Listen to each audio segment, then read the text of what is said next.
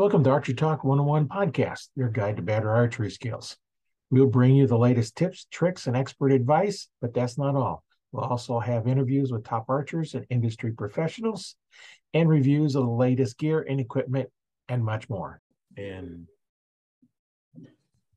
hey, today, what do you get when you get a bunch of guys grouped together and with a common theme of hunting? Well, we have a group of guys here. We're going to talk with them today. My name is Roy Canterbury. I'm your host today on Archery Talk 101.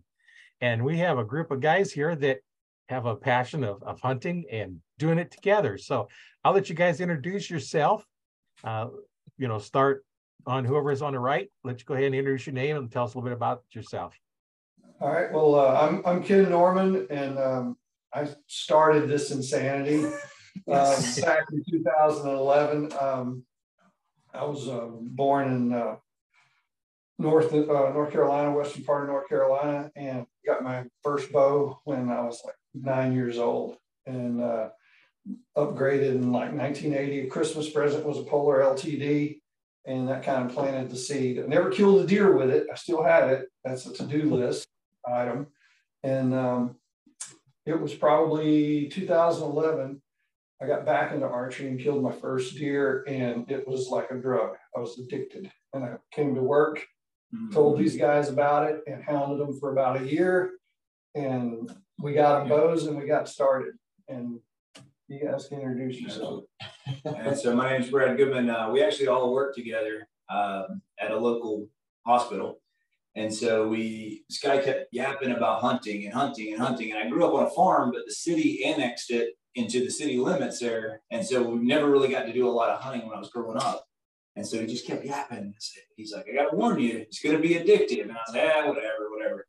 And here it is, 10 years later, thousands of dollars, countless hours. And he was exactly right. But the thing about hunting for me is the stories. Actually sitting around like this and the banter of the deer camp talk. And that's, I think that's my big appeal to all of this. So.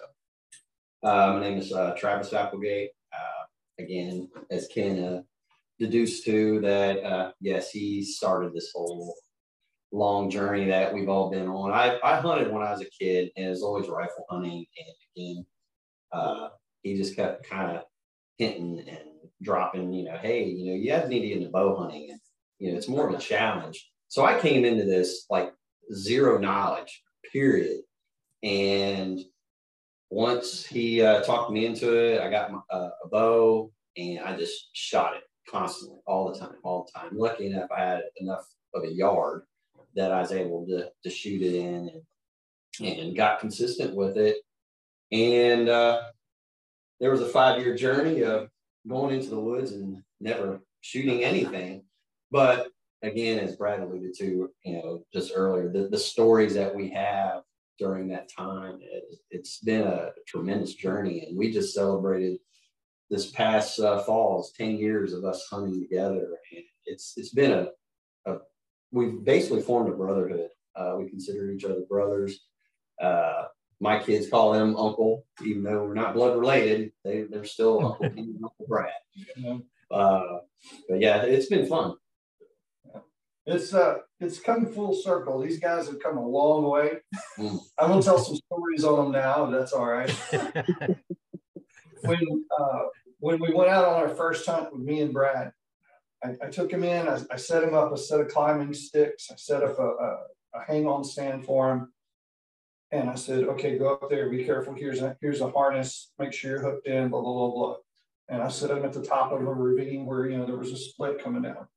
Well, I come down to get him after about 3 or 4 hours. He's talking about how uncomfortable the seat was. He was sitting on the platform and using the seat as a headrest. Now, I didn't know. And it made sense because the tree strap was nice and tight. I couldn't fall. He talked about practicing standing up very slowly. And from the platform, I got to tell you, that's a challenge. And so he went from that to this year going to Missouri solo and killing himself in an ice buck and coming back by himself.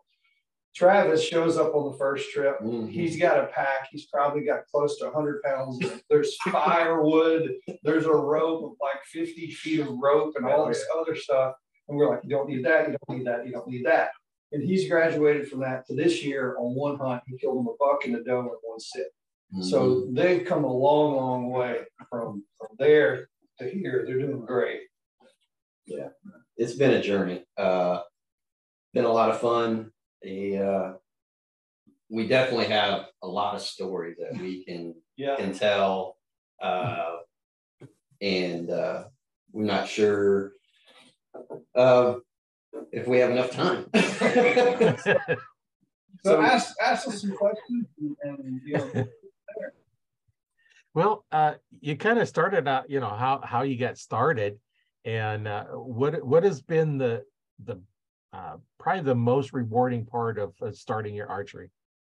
Well, I think the whole process in itself is rewarding, because when I started, I didn't have a mentor. I didn't have anybody to teach me. And it was trial and error, and it was very frustrating. And it took me probably, I don't know, a year and a half to get to the point where I could hit something past 20 yards. And, you know, started doing a lot of research on the internet, and then, you know, bumping into people like yourself that was willing to help me out and tune the bow and get it all figured out. And then actually harvesting my first deer, killing my first deer. And it was just like, you know, this is great. I've killed deer before with a rifle, but it was just like, you know, you can actually do this. And I find myself on this journey of making it more and more challenging by handicapping myself, going from, you know, compound to recurve, longbow, and then, you know, there's this thing out called where you Frankenbow. I bought and this is probably my most rewarding thing I've ever done. I bought an old recurve bear youth bow from a lady in Florida off of eBay. I dremeled out the limb pockets, ordered me some recurve limbs, and put in some inner tube rubber to line the limb pockets, sanded down the recurve limbs to get them to fit, made a recurve bow out of this thing, got some cheap Walmart Wolverine arrows, ordered some brass inserts, fletched them myself with feathers, and practiced all summer with this bow. And then in the fall, I went into the woods and I killed a nice little 6-pointer with it. And I carry around a piece of that 6-pointer's tine on my keychain, because that was the biggest accomplishment, because I did it all from scratch and did it myself. And I've listened to you. I know you shot recurve a traditional before, and trying to deer hunt with a recurve bow is a feat in itself. But for me to go and build all that and put it all together myself, and then actually go out, execute, and kill a deer with it, I was like, this is awesome. You know, I've accomplished something. Mm-hmm. I think for me, archery is that never ending. You keep learning, and you see the tactics, you watch the YouTube videos, and you try to put that into place. And each time I realize how little I knew, or how terrible I was, and how did I ever kill my first deer, knowing all that stuff now. So being able just that journey through learning and experiences, and still having to keep tweaking it. Yeah, it's the failures end up being some of your greatest successes, because you learn from them. Oh yeah. You know, right. You go back to the woods and you go to sit up and you go, okay, this didn't work. This happened last time. I'm not going to do that. I'm going to go here. And your failures end up being what builds you to your success. Yeah, I would say just like you said, just trying different techniques. You know, watching some of the other guys on YouTube, and like ground hunting now is kind of something that's piqued my interest. Doing the stalking. The first year we went to Missouri, I wore a ghillie suit and ground hunted, and I saw plenty of deer. Not any of them that I took, but they were still within close enough distance that, you know, if they were of right size, number of points and all that. But just that challenge itself right there was something that I found very interesting. I want to keep on, you know, trying to do that. I guess, just break away from the norm, you know, because a lot of people, I guess that's what kind of got us started on a Facebook page, because people that we worked with, you know, they just thought, well, you guys just walk out in the woods, sit in a tree and shoot something. Well, no, it's not. It's not like that at all, believe me. And especially I found it just going and hunting public land was something totally different, because I grew up hunting on private land. I was fortunate enough, I had family, they had land and stuff, and I was able to go and hunt. So it was kind of that, yeah, just walk out from the back of the barn, go maybe 100 yards, climb up the tree. You know, they had a box blind, sit up in the box blind, wait for the deer to come out. Because it's like clockwork with them sometimes, and boom, shot them. Okay, climb back down and go get it.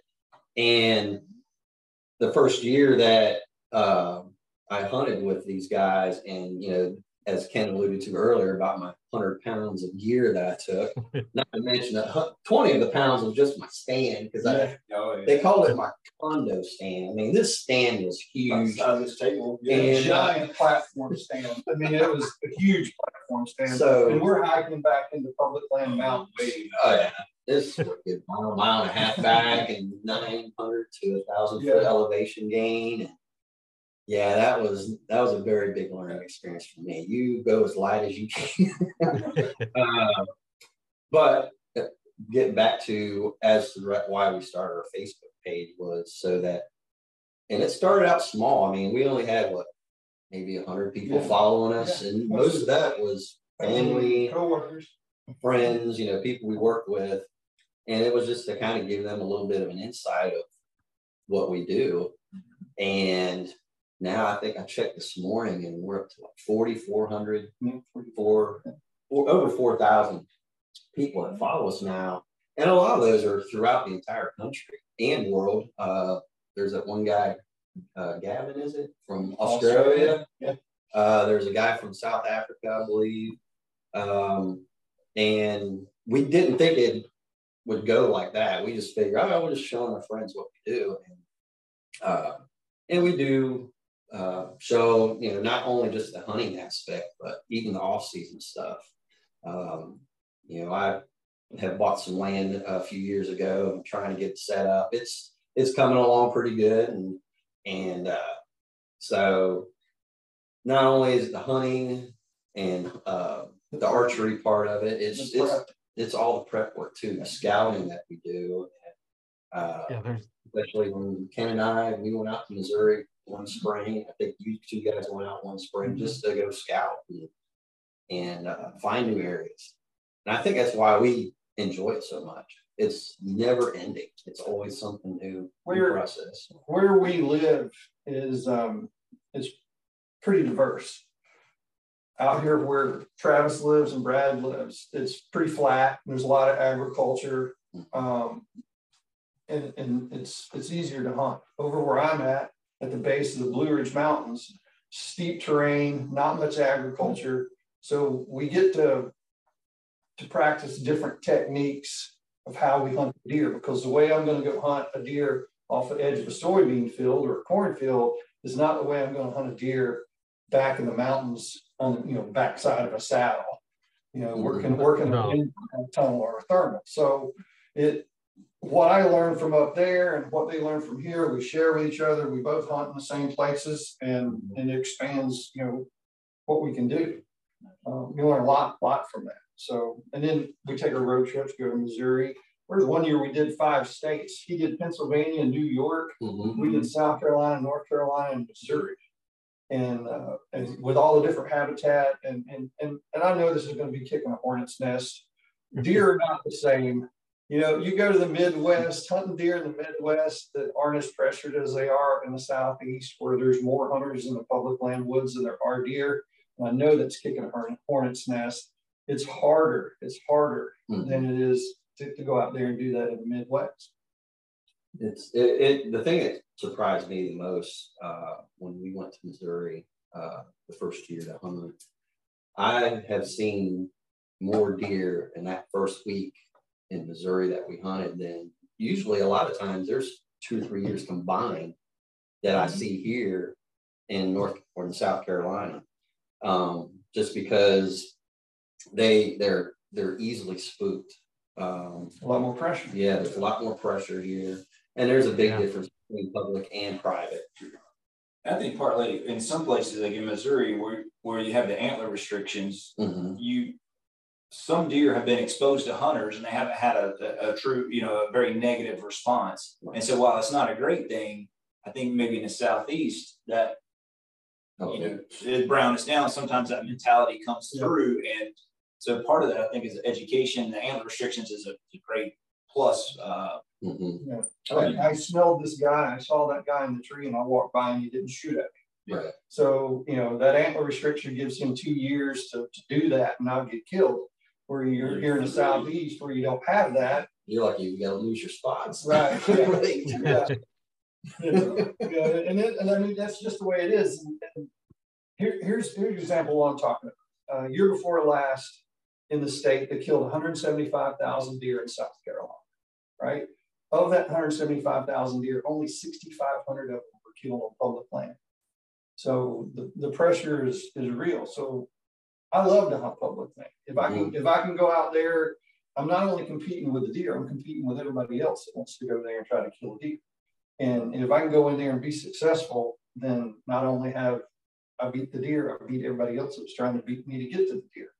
So I enjoy that aspect. Like I said, you're always trying to increase the challenge and make it a little harder. Definitely. I agree with that. It's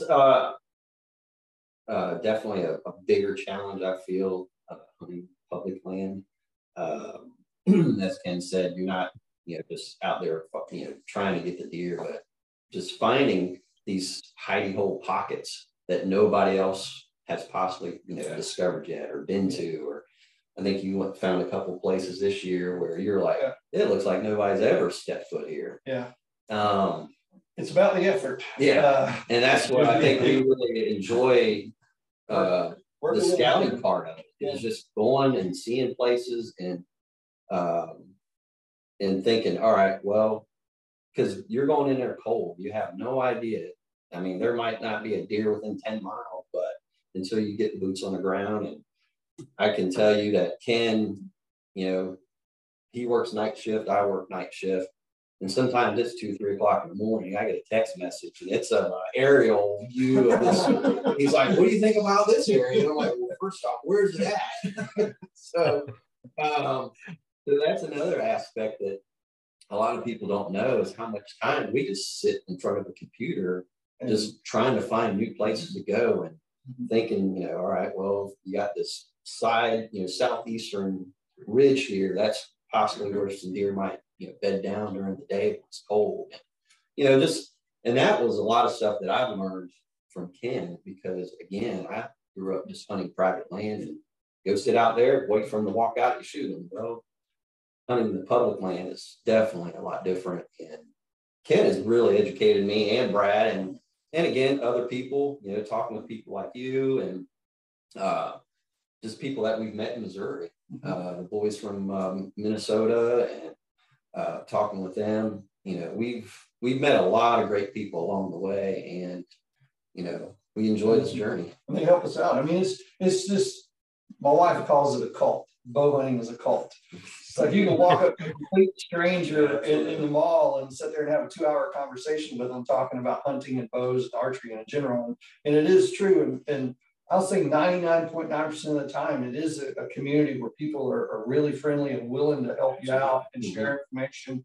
And the guys he was talking about in Minnesota, Dustin, they didn't get to go to Missouri this year, but they were drawn and got to hunt Iowa.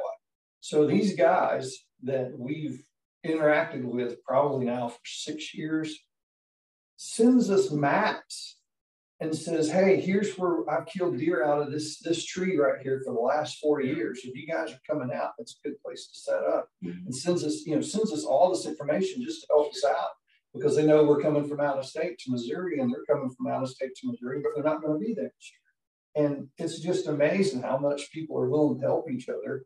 And it doesn't seem like you find that in the rifle hunting community as much. The bow hunting community seems a little tighter group of people. Well, like Dominic. Yeah, Dominic. Yeah, helped you out. Yeah, I mean, for us on the East Coast, we got people that are halfway across the country that make connections for us. So when we show up, they take us out and put us on places to hunt. Chris came out and helped us drag one time in the middle of the night. Yeah. Chris, another friend of ours out there in Missouri, puts us on some private land from time to time. And like Brad was saying, Brad shot a deer one year, and he hops in his car, drives 40 minutes up to us, and helps us drag a deer out. So, well, my deer. Same place. Actually, that was a place that I shot a doe, and of course I'm like all excited. I'm texting these two guys, and it hasn't gotten dark yet. And I text my wife, and my wife's like, "Well, why don't you just put another arrow in? Maybe another deer will come by." I'm like, "Yeah, what's the chance of that going to happen?" Well, 20 minutes later, here comes a nice 8-pointer, and shoot him too. So it was, those times that everybody just kind of helps out too, because the doe we were able to find, but the buck, he took off somewhere, and I thought I got him good, had good blood on the arrow and everything. We trailed him that night, and then we went back the next day and trailed him probably for 4 hours. He went in one direction, I went the other direction, and we never could recover him. I think it was a one lung shot, and there's a chance he may have recovered from it, but we weren't able to recover him. There's a story before that, though, too. we have lots of stories. We all have stories like that. Yeah, guys coming from the southeast that's used to warm weather. If it gets down in the low 30s, we think it's cold. We get out there and we end up on a day where with the wind chill it's -5, and somebody decides he's still going to go. And so we take him. I had hand warmers, feet warmers, electric, whatever. It was game time. It's a blizzard. The only people on the interstate on the way there were tractors and trailers, and we're questioning our sanity. And we go drop him off, and me and Travis go back and sit at the gas station and drink hot chocolate and stay warm and keep waiting for the phone to go off. Come get me, come get me. Yeah, because Ken and I were taking bets on how long he's going to last out there. When we pulled up in the headlights, you could see the snow blowing sideways. It was a blizzard, yeah. And it was just like, and I never blood trailed a deer in the snow. And so it was that easy. They weren't going to be moving. But it was going to stop. And as soon as it did, they started moving. And I ended up. That evening. That evening, right? And still, it was below zero. Go and get me and him recover the doe. But now we got to gut the doe in the temperature plus wind. So Ken stepped up to the plate, and I appreciate it. He's like, "Listen, I can do this faster than you. I want you to get ready. I'm going to go gut it real quick. And then as soon as I'm done, I'm jumping back in the truck, warming up my hands because they're going to be freezing." And so appreciate that. And are we stopping at that, or are we proceeding? We'll proceed. All right. There's another layer. Story after story after story. With -5 degrees and a blizzard going on outside, we're not going to process this deer outside in that weather. And we were coming back. We really didn't want to wait for a low quality, quick process job, which we had run into. So it ended up being put in a cooler, carried into the hotel room, and processed in the bathtub. So hopefully nobody ever gets in there moving on. We sanitized everything, Clorox, rubbed everything down, but it's what we had to do. I mean, I didn't want to get frostbite and lose a finger trying to process the deer out in -5 degree weather with the wind blowing too. So driving back the day or the day after, I forget which one. Well, I actually do. Once we got the deer processed, we actually packaged it up and everything. Then we put it on the top of the SUV so it'd be outside overnight so the meat would freeze, because that's how cold it was. It's like, how are we gonna keep this meat cold? And we're like, we'll just throw it on top of the SUV. Nobody can get to it. And put it in the cargo rack, and it was frozen solid the next morning. Then we just put it in the cooler. Yeah. So, like I said, we have tons of stories like that. So if you want to talk about archery, ask us some questions to talk about.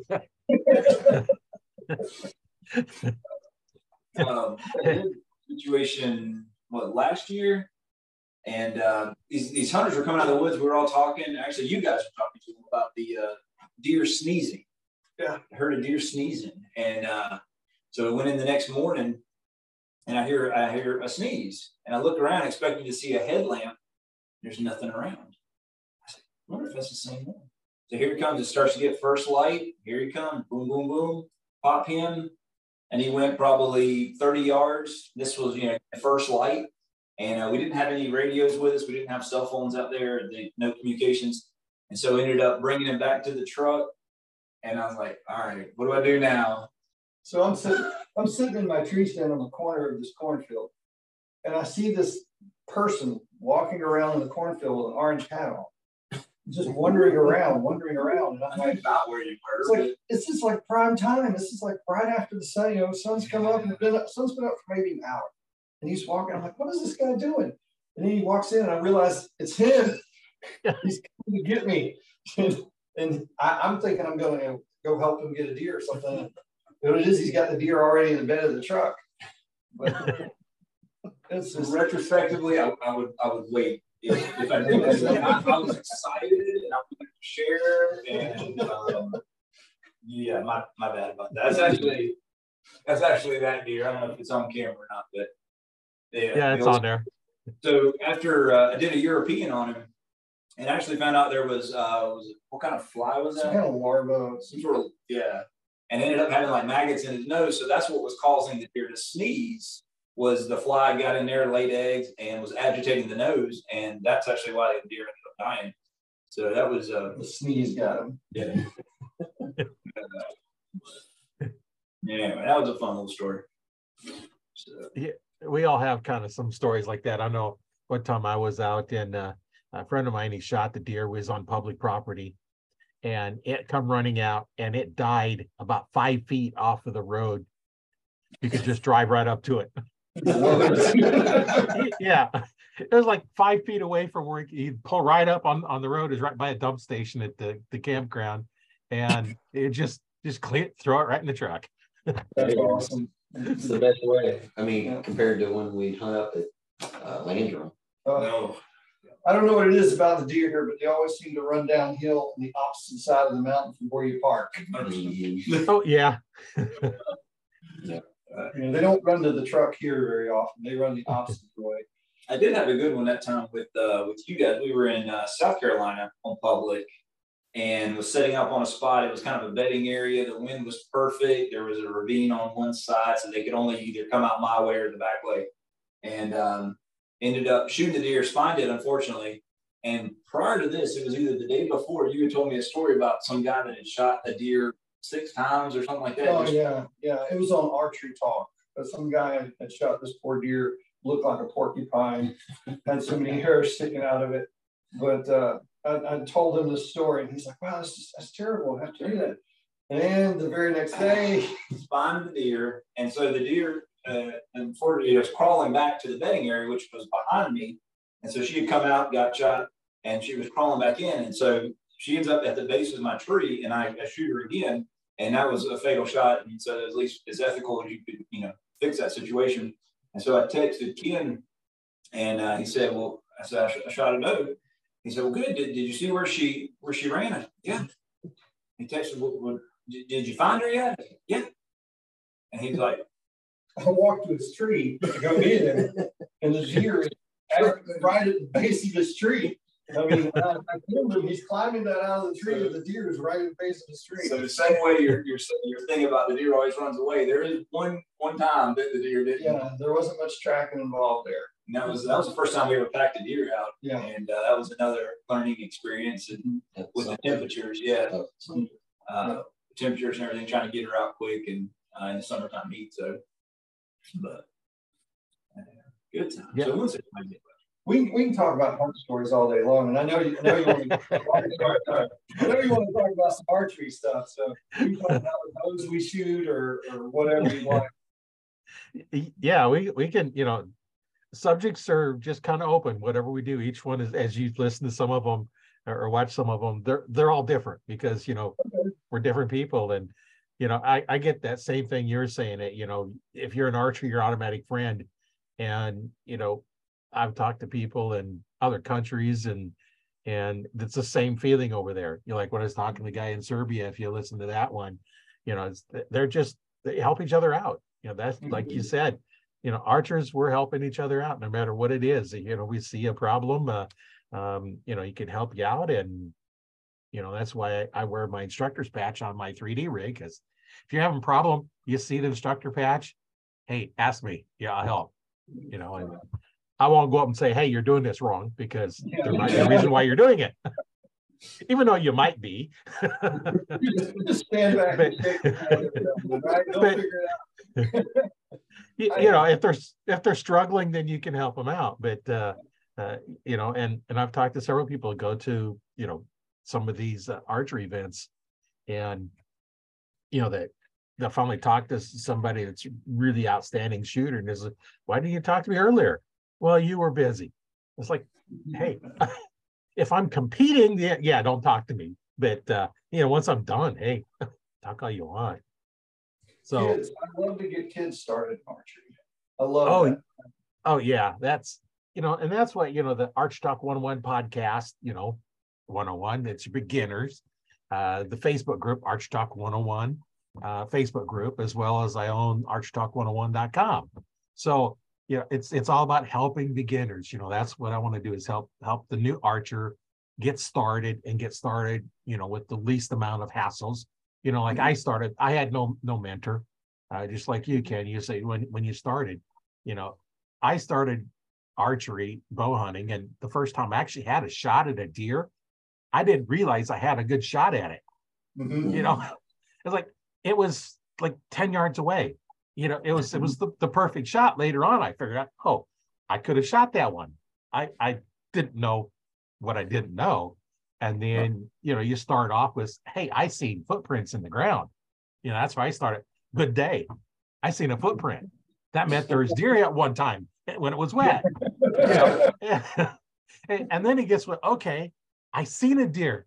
Great day. It might have been running in a field half a mile away, but I seen a deer. And then it gets down to where, okay, now you're seeing deer, most of the time out there, and now they're getting in shooting range. And then next thing you know, it's like, okay, certain areas that you go, you expect to see them, may not get a shot every time, but, you expect to see them.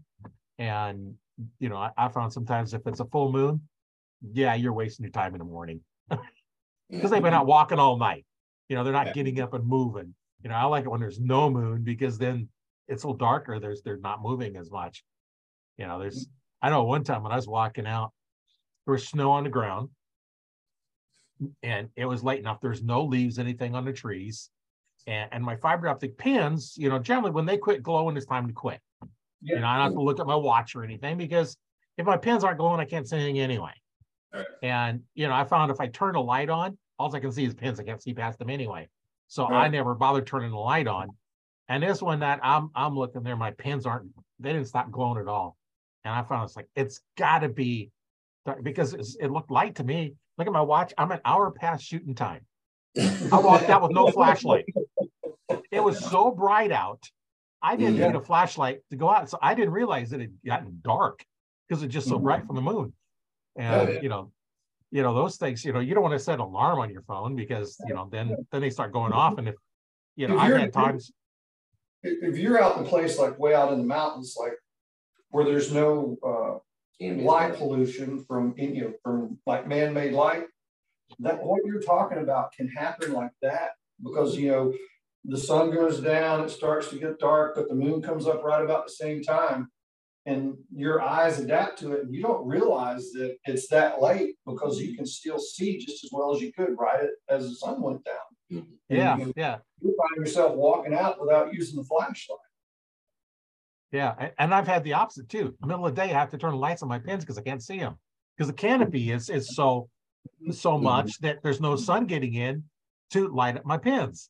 So it's just kind of one of those weird things depending on time of year you're in. And here in Nebraska, we start September 1st and go through December 31st. So we have all kinds of weathers, from hot weather to cool weather to cold weather to blizzards. Yeah. I don't generally go out in a blizzard. Good experience to do. And I was ready when it was time. I don't generally go out when it's raining either, because it's hard to track. But one time the guy I was hunting with, he wanted to go hunting. It was like, it's it's not a hard rain. It's just kind of more of a mist, but it's just kind of wet. And I said, I really want to go out, but I knew he was going to go out, sit in my stand and kill a deer out of my tree stand. So I went anyway. Sure enough, I shot a deer out of my tree stand. And there's almost no blood trail because it's being washed away. It's not a pouring down, but it's, enough that there's no real blood trail. So I'm tracking it by footprints. And then, so I'm tracking footprints in through the field and there were some old railroad tracks that were gone and the trees alongside of it. And I tracked it in there and I found it, so I went right up to us. I just watched his footprints. There's no blood trailing, it's footprints because it was that wet. And, then we drug it out, but it's, what time that you got to work with to recover them. It's not always blood, it's right. Leaves or actual track in the ground. And but it is a brotherhood, like you say. It's, you can talk to a total freaking stranger about bow hunting, and boom, all of a sudden your best friends sharing emails, and fall rolls around and you're sending pictures of the deer you've killed to each other. Yeah. It's just like that. I mean, I've got people that I've never met in person, but are friends with us on Facebook, that when fall shows up, we start sending pictures of rubs. And then, eventually they're sending pictures of deer that they've killed, and we're sending pictures of deer that we killed. And, and it's always, the invitation's always there. Hey, you guys should come up and hunt. I can put you on some good land, stuff like that. It's just a brotherhood. It's a tight knit thing. Everybody just into archery, loves it, and wants to share it with everybody. Yeah, we all have, cool stories. And, one of my memorable hunts was one morning, the sun's coming up as the frost's forming on the bow and all the branches. And I'm seeing the sun reflect off of the tree branches. And on my way home, used to be a strip of evergreen trees along there, and they were all frosted over. And that was just so cool. I remember that. And, you remember things like that. And I didn't even see a deer that day. Yeah. When I was a kid growing up, you'd go all season and not see a deer. And then you'd have a guy come in high school and say, hey man, I saw a doe. Oh wow, you saw a doe. Where were you at? I'm not telling you, because there weren't any deer. There weren't any deer back in the early 80s. And now the population is doing great. We got tons of deer. Of course, they're all the size of Labrador retrievers down here, but there's plenty of deer. But yeah, there's just, even have elk. elk now. We even have elk out on the East Coast, which is kind of cool. They're hunting them in Kentucky, but they're not hunting them in North Carolina yet. So this coming around. Yeah, they're supposed to be setting up a lottery to be able to apply, and I don't know how many people they're going to select. I don't know if it's 50 or 100 or whatever, because they brought the elk into North Carolina, Virginia, Pennsylvania, probably about 15 years ago. And they said the first 10 years, we're not allowing anybody to hunt them, this and that. And then after 10 years, we're going to just see how the population is doing.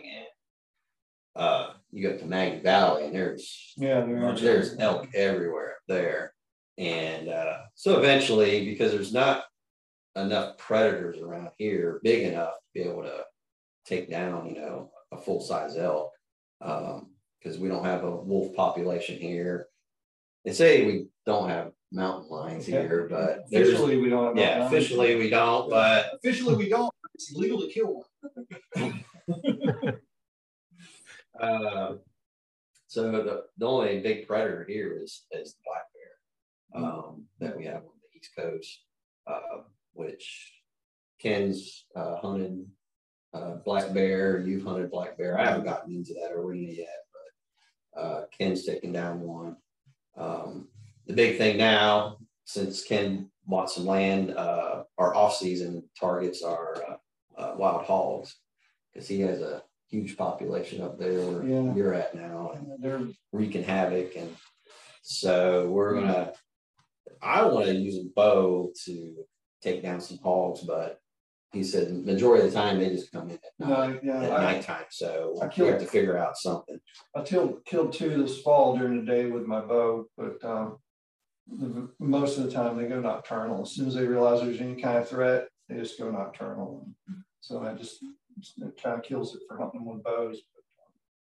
So, now, when I was listening to your podcast, you saying you were still hunting with some early 2000s PSEs. Is that still Right. your primary go-to? Yeah. The bow I hunt with is a 2001 PSE Carrera, and then my second bow is a 2003 PSE Scorpion. Okay. And then my recurve is a PSE. And then when I worked at Cabela's, they have, returns of bows.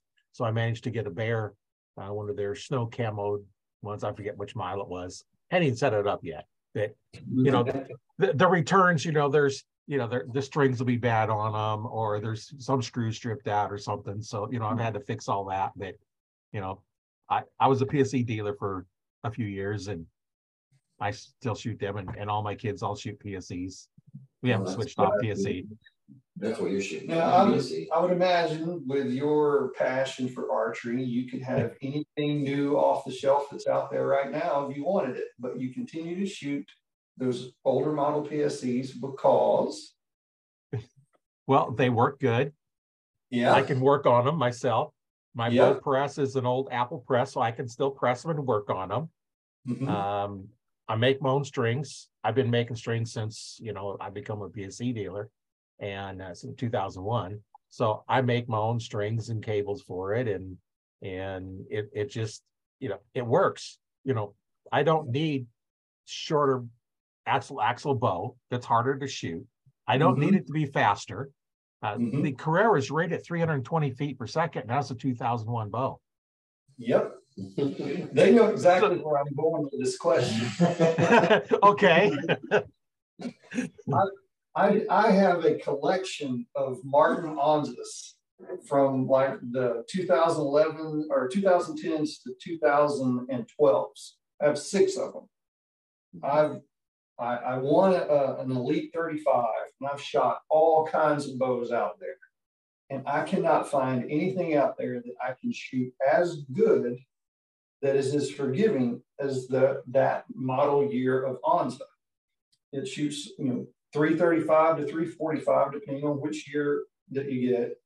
And to me, for my draw length, my size, I can't find a better hunting bow out there. I love that thing. I mean, and I'm just as accurate as I can be with it. And now you're talking about a bow that's over 10 years old, 12 years old is what they're sneaking up on. And like you say, why change? It does exactly what it's supposed to do. It does exactly what I asked of it. I mean, I did a video shooting a saltine cracker at 50 yards with one of them. So why do I need to stop shooting that if I can do that? And with a 468 grain arrow, it blows right through any deer that I shoot at. So, I mean, the new bows, yeah, they're great, they're fantastic, but I haven't found anything that I can pick up and feel like I can go to the woods with and kill deer efficiently as I am with these things, because I'm just comfortable. No, it's kind of like with me. I shoot the PSC Stinger 3Gs, and these are 10, 11 years old because I got it right before. Yeah, you got the 2013 model. Yeah. Was it 13? Yeah. And I still shoot it. That's what I've killed deer with. I've killed deer in North Carolina, Missouri. And I like that model so much because it's still a solid limb. I don't care for the split ones. And that's just me. I just find it's more comfortable for me, or I don't know. And it might just be the eye appearance of it. But for me to get into it, who had no idea what I was getting into, Ken was telling me, just go to Bass Pro or Cabela's or somewhere and just put some bows in your hand, see what feels comfortable.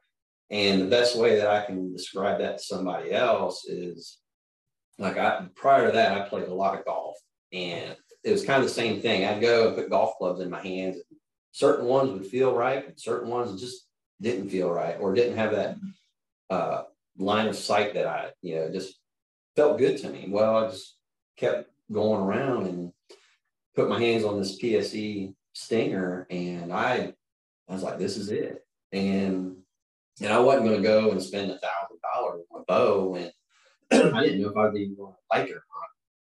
Well, was it 2 years later, I bought a second one.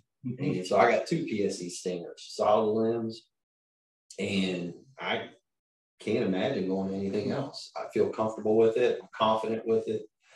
I'm taking down quite a few deer now with it. And I've gotten my wife into shooting a bow now too. And she has a PSE. I can't remember what model it is, but it's like a youth women's model. I can't remember which one it is, but and so kind of like with you, having the archery 101, it's kind of like I'm going back and trying to teach my wife now.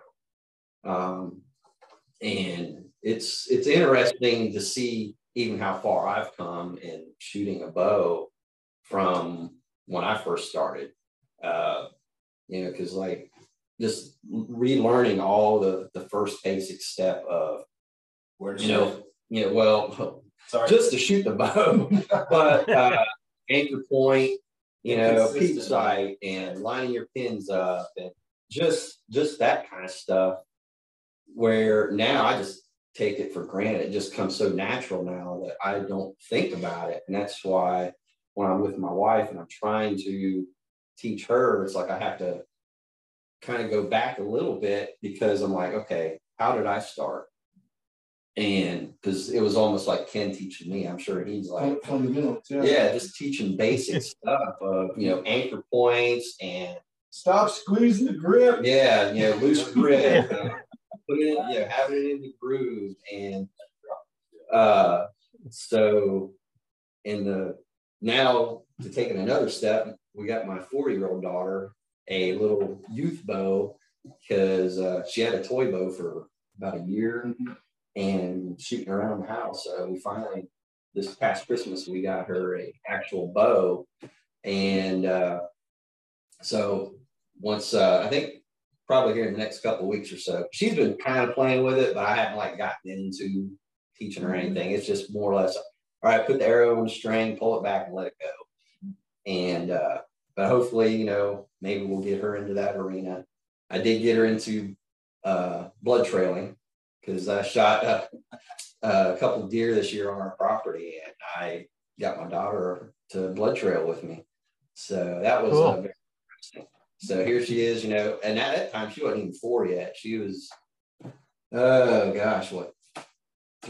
almost 4. She was a few months from being 4, but she was out there with me and put my headlamp down on where the blood was. I was like, all right, keep following the blood, keep following the blood. And she'd stop, Daddy, there's more, Daddy, there's more. And so it's those memories too that I'm starting to cherish, is, with my kids. Because I got a ton of memories with these 2 guys, but now I'm starting another set with my kids, and I enjoy that part of it. What I enjoy is seeing what I taught him, and then him teach his wife, and then him teach his kids. I love to see that. It just continues to generation through generation. And the beauty of it is all the struggle, like you didn't have a mentor, I didn't have a mentor, and all the struggling that went on with learning it, they didn't have to do that. And now his wife doesn't have to do that, and his kids don't have to do that. Literally each time. Yeah. Each person just passes it on, and it makes it easier for the new people coming into the sport. Yeah, and that's why it's enjoyable to teach. And kids, they're just so excited when they draw that bow back and they shoot. And let's start off with a balloon, and that balloon pops. It's like, wow, they get excited. I used to help out at a lot of the sports shows, and they'd always have, the one group always had balloons for the kids to shoot. So I got pretty good at aiming for them, because they'll hold the bow, I'll hold their hand, and they'll hold the string, I'll pull back, and then got pretty good at aiming for them. And then when they let go, the balloon pops, and now they're excited. I want to do it some more. I'd spend hours on my knees, helping, 3, 4, 5-year-olds, shooting. Right. And that was just a lot of fun. And I know my youngest, he he'd picked up archery, and he just kind of went, and he'd, when I had the store, he'd come out, he'd shoot all day long. He had a whole pile of, mismatched arrows, and he'd just get there and shoot and shoot and shoot, for hours. He'd be over there. Yeah, I would say that about the only time I don't shoot my bow is usually January and February.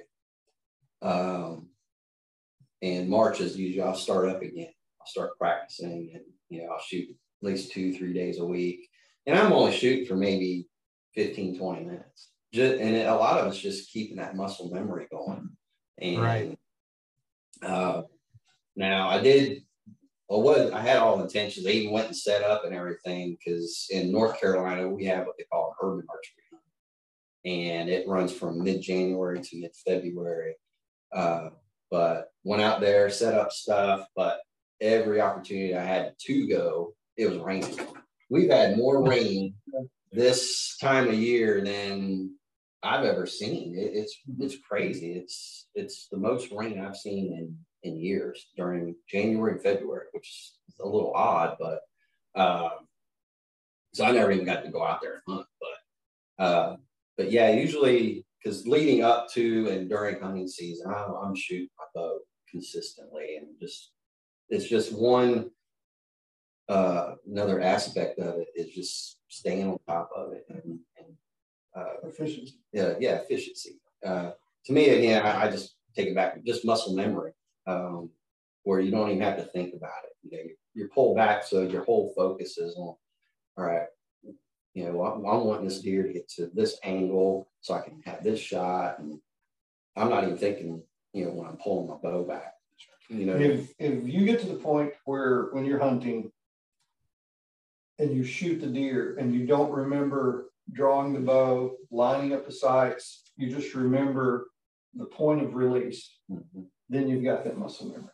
Yeah. Because it just becomes an extension of your body, and the whole process is just muscle memory.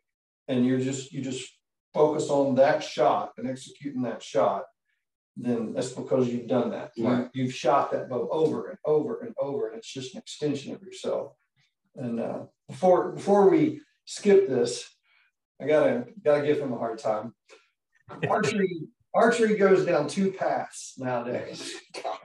I'm in the de-evolution path. I'm devolving. I'm working towards sticks and strings and going further and further into more difficult ways of getting the arrow to where I want it to be. The other path is technology and the latest and greatest that's out there to be purchased to get the arrow to hit the point that you're aiming at. Brad has taken that path. Tell him your rig. Tell him how your bow's set up and your sight and everything that you have. We got a PSE Bow Madness, and like Kim was saying, when you pick it up, it just feels right. And that was the same scenario there. Added the Garmin sight, and the reason for that was I haven't really hunted around a whole lot of fields before. So one of the deer in Missouri, I ended up shooting it, and Ken's like, "Where's your stand at?" And I was like, "Oh, it was right here." And he's like, "Oh, it was like 40 yards." I was like, "No, that was like 30 yards." And I used my 30-yard pin, and just by the grace of God, somehow or another, made a great shot on the animal. And so I realized that me judging distances is not accurate. I had drawn my rings. I'm like, that's a that bush right there's 20, so that must be 40. And Ken's able to extrapolate and use a lot of intelligence, and I which I think keeps the group entertaining. But so the Garmin was part necessity for the. It ranges for him. Yes. So he holds it out there, puts the button, tells him how far it is. And it doesn't make a good shot or not, but it does minimize your margin of error. And I think I'm one of those people that need that. You guys probably do not. So, well, I just finally got one of these, a rangefinder, last year. Right. And I hadn't even used it for deer yet. I took it out. We had where we was hunting. It wasn't a spot we could do from archery. So where they was coming through, we had to be back far enough so we might see them. And I was able to range, where we could see them on camera, they're coming out. But I just always, learned how to judge the yardage. And, what always gets people is this, well, when you're shooting downhill out of a tree or uphill, you got to aim low. Well, no, you need to learn how to judge yardage. And the easiest way to explain it is all carpenters know a 3, 4, 5 triangle. That gives you a right angle.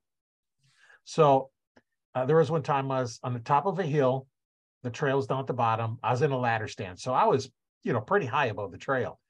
And, I knew that was a 20-yard trail.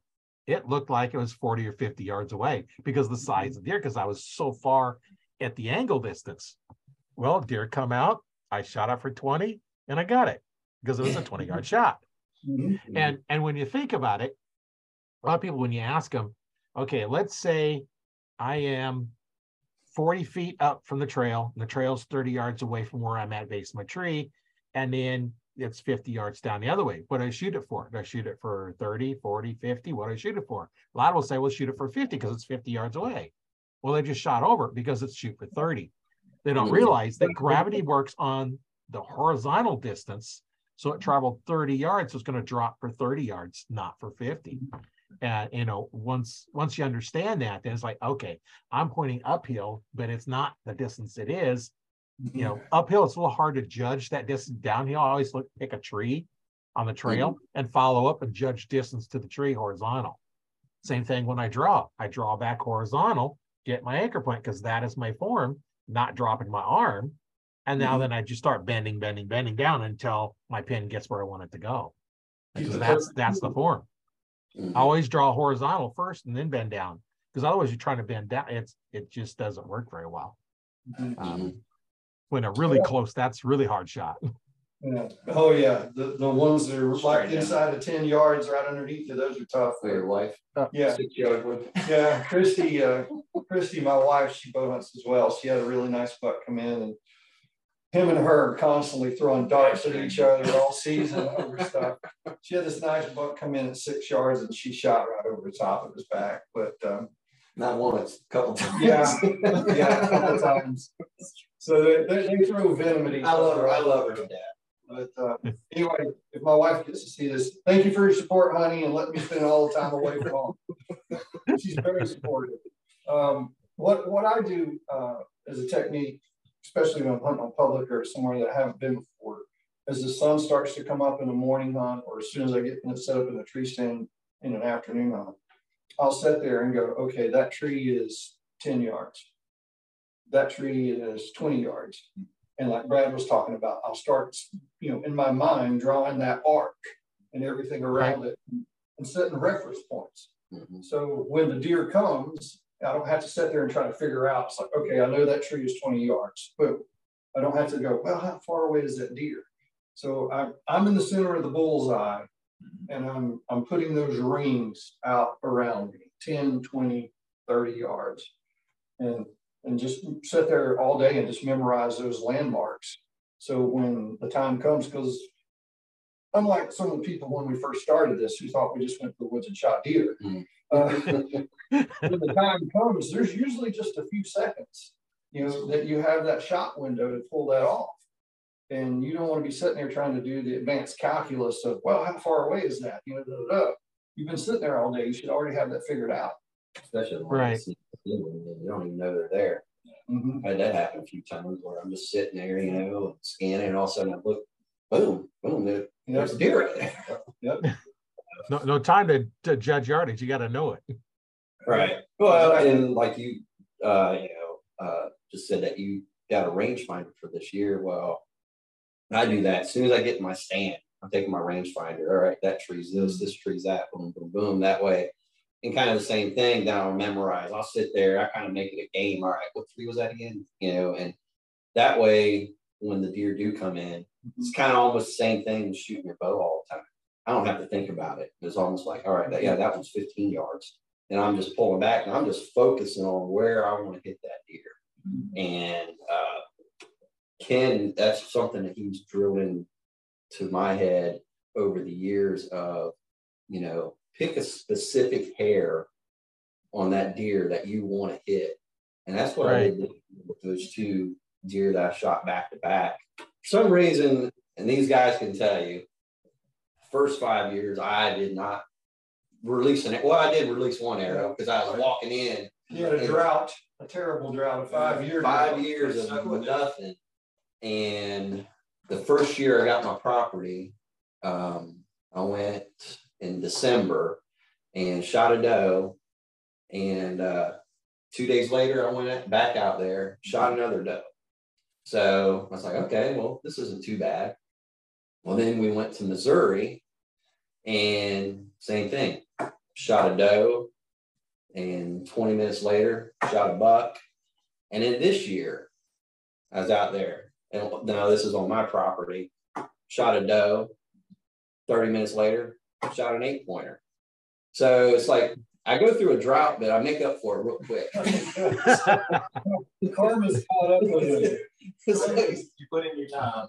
So, because I still remember to this day that year that you and I went out hunting, and it was in October, and you hadn't shot a deer yet. Mm-hmm. And Ken and I were coming out of the woods. He's like, man, this sucks. I'm like, what are you talking about? He goes, I haven't shot a deer yet. I look over at him like, really? We're having this conversation. He's like, how do you do this? He went years. I went like a month and a half. I was like having withdrawals. But we all have. It's really weird, watching how we all pick places to hunt. Mm-hmm. We all hunt the same geographical locations, but the spots that we pick to set up is different. And I've noticed this over our time together. I will go find the nastiest, thickest hole that I can get into. And might have a shot zone about that big. Yeah, we have a tiny little hole looking right into a trail or right into a crossing. And I will sit there all day, and I call it looking into the living room. Mm-hmm. Because I'm looking into a spot where it's no bigger than a living room or maybe smaller. And it'll drive me nuts after 2 or 3 days of doing that. But it's really, really thick, and the shot opportunity is very short. But because it's so thick, deer seem to be more active during the daylight hours because of that, that environment. They don't like to do that. They don't hunt like that. They'll go set up on more open areas with trails and creek crossings and stuff like that. So and some scrapes, rubs, and stuff like that. And it's weird to watch people's personalities come into play with how they hunt. Mm-hmm. And that's just something that I've noticed between the three of us. And for me, it's, the terrain features that are going to help maximize the chance that you're going to get a deer. But I think you're going to see a larger, higher caliber deer in that scenario versus, for me, time is so short. I'm looking at a little bit of volume aspect, mm-hmm. not necessarily, anything that comes by any means, but that's kind of my rationale for picking some of those kind of locations. And two, go as far as you can comfortably, that you can, put the effort in to go a little farther away from the parking lot. But hunting near the parking lot has succeeded. It's amazing. A lot of times, I just go gut feeling. We were out in Missouri, and we were doing our evening hunt. Mm-hmm. And because we have quite a few different places in Missouri that we go to. And we go to this one place, and we're walking in, and it's only 200 yards maybe from the parking lot. It's right there. Well, the three of us were walking along, and I got to see this path, to my right. And I was like, and it looks pretty well used. I'm like, guys, I'm gonna go check this out. And so they keep on going, and you guys are still hiking half a mile back there or something like that. You can see the truck.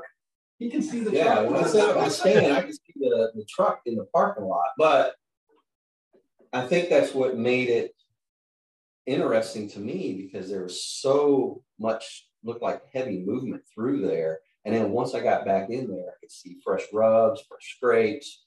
And then as I'm standing there, stand on my back, bow in my hand, I'm looking around, looking for a good tree. And I turn, and there's 2 does standing there. So I'm like, well, it must be in a pretty good area. So I set up my stand, saw a couple more that night, right before dark. Well, then the next morning, I'm like, hey, I'm gonna go back to that spot. And I sat there not even an hour, had a doe come out, and I was gonna take a shot on her. Well, next thing I know, I hear something else coming. Well, here comes this big old 8-pointer, which I call him Cyclops, because it looked like one eyeball was totally jacked up. He got speared in the eye or something. Well, he comes out. So I'm like, all right, well, shoot him, see blood go. He takes off.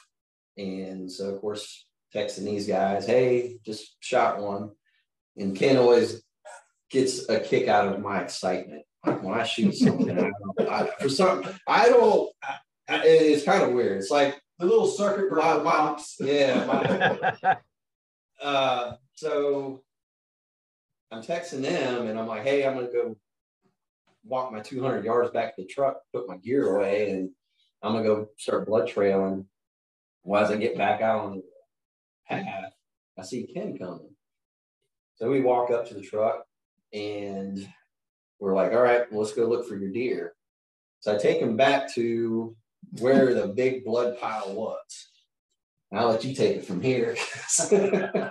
And his enthusiasm, we start blood trailing the deer. We cross this deep ravine, come up the other side. Right now, before we do this, I'm standing at the base of this tree. I said, go to the last landmark that you saw this deer run by. Just go stand there and I'll come to you. So he goes down, he crosses the ravine, he goes over and he stands by this tree. And he is just like adamant that that was where the deer ran by this tree right here. So I pick up the blood trail, cross the ravine, come up, turn left and go towards him. There's no blood. There's nothing. Go over there where he's at. We search. Nothing. Can't find any blood.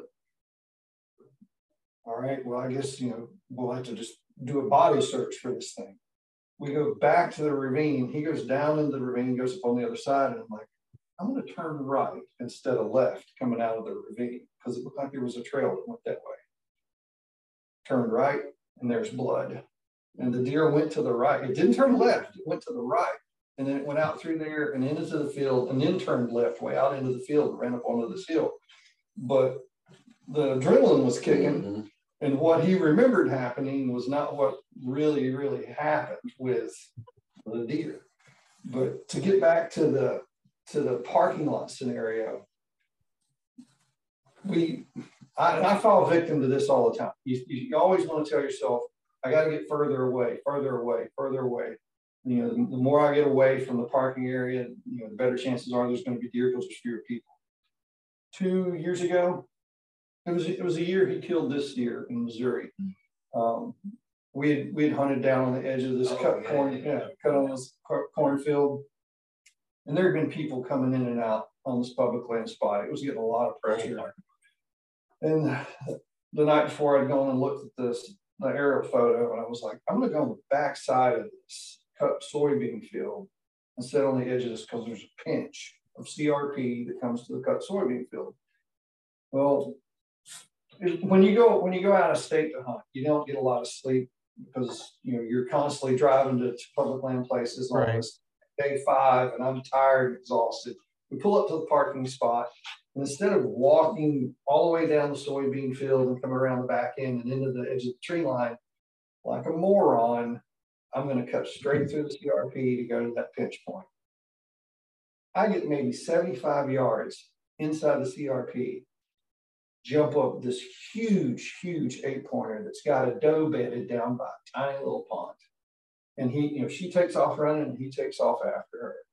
And those deer had been laying there by that little pond in that CRP less than 100 yards from the parking lot where everybody got out that morning and walked right past them, going deep into the public land. Those deer were laying there listening to people get out of their truck and walk by. Mm-hmm.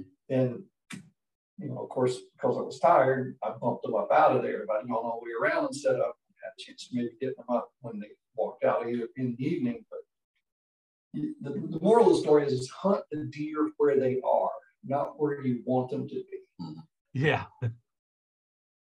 Well, going back to that story of, I shot that buck that was 200 yards from the parking lot.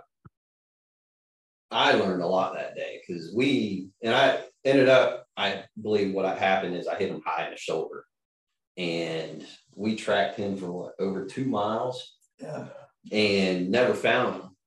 But one, it was a very good learning experience for me, and like you said, it was good for you. Just tracking. I mean, there was times we were just finding little drops of blood, and we were almost like leapfrogging each other, just so that we would stay on it. But we found some good bedding areas. We found that one that it looked like. I mean, we called that the buck nest because it looked like a nest. It looked like there's a bunch of all branches and trees and everything, but it was hollowed out underneath there, and there was deer hair in there. You could tell there was a big buck that used that nest, and we learned a lot from that. Deer don't run in a straight line. Deer know where people walk. Deer know where people won't go. This deer made 2 90-degree turns, perfect 90-degree turns. And each 90-degree turn took him into thicker cover. And then as he came out of that cover, he made a 90-degree turn that took him across CRP and put him back into the thicker cover where we found that buck nest. And his entire route, it was not the shortest path. It was not the shortest path at all. His entire route kept him away from where people could see him and from where people walked and where he knew people would be.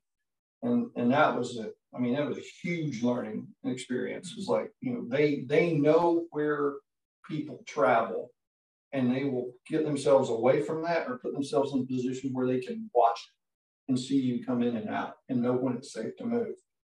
They're a lot smarter than people give them credit for. And the thing that when we found that area, it wasn't a huge area where he was living and bedding, but it was safe. It was logical. The wind was, played in perfectly. It made sense generation after generation. Little pocket. Yeah. And same thing, all surrounded by CRP, and it was just this little pocket there that he had definite range of seeing in all directions.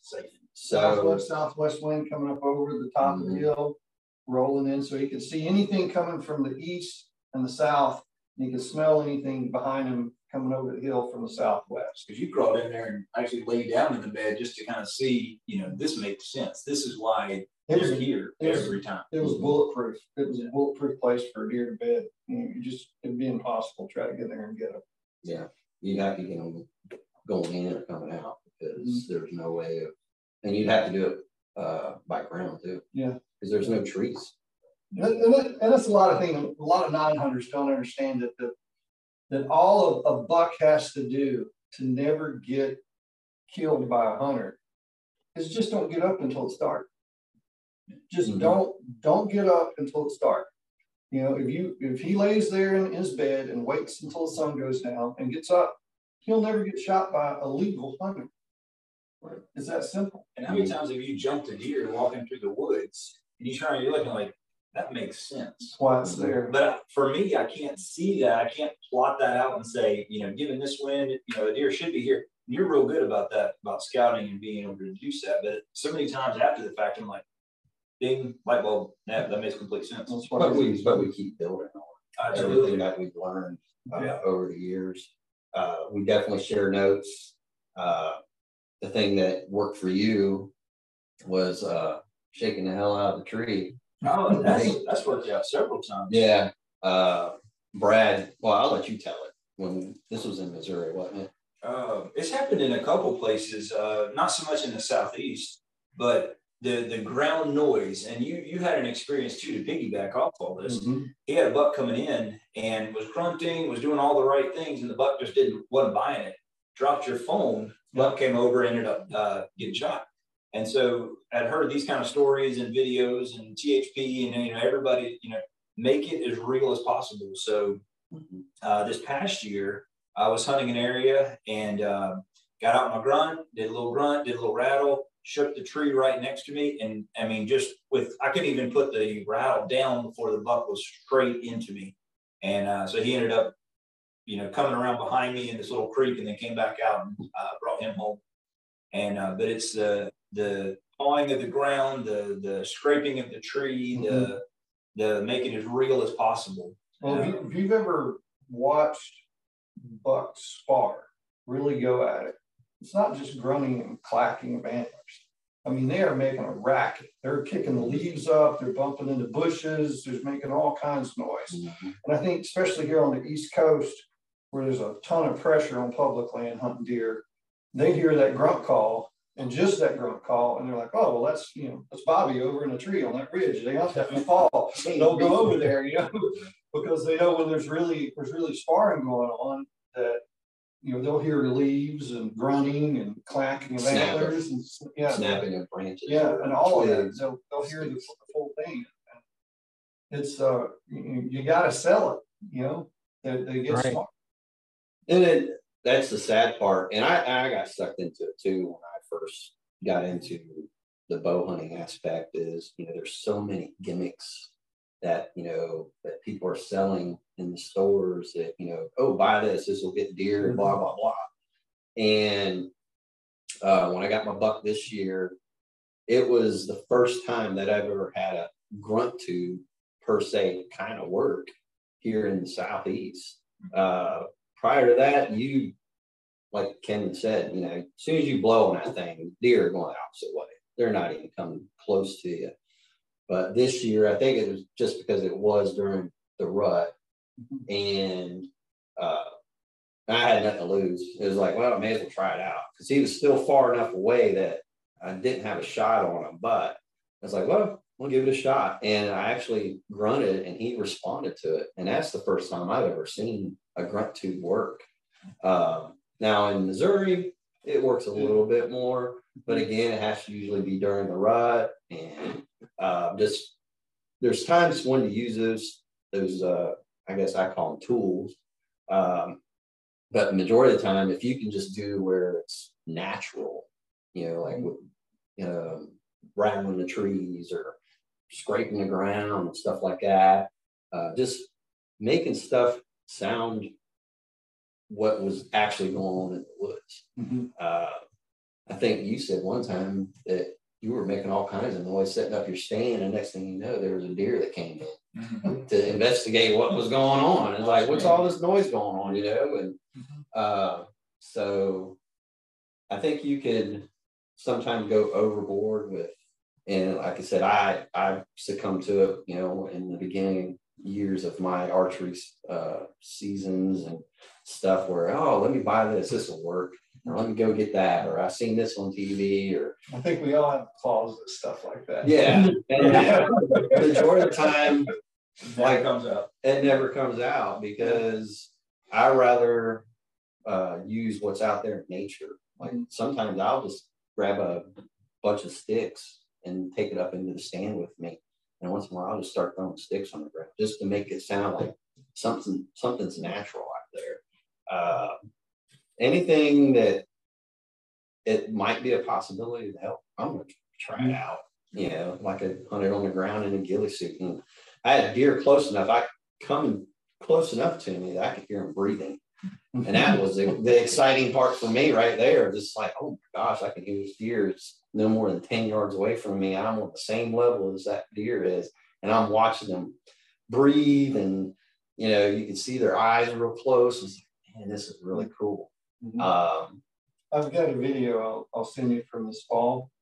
I killed a deer way back in some public land and ended up having to pack him out because I was hunting solo. These guys were doing their own thing. They couldn't help me.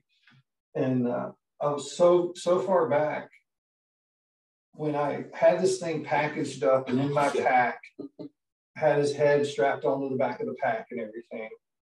I'm getting ready to go, and I hear something, and I turn around, and there's a 6-pointer standing there looking at me, and he's probably 25 yards away.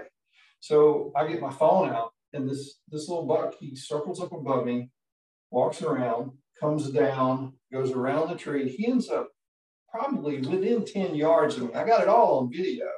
And he's just curious of like what I am and what's going on with that deer head on that pack. And he's just kind of hanging around. And it's because where I was hunting, there's a lot of hikers.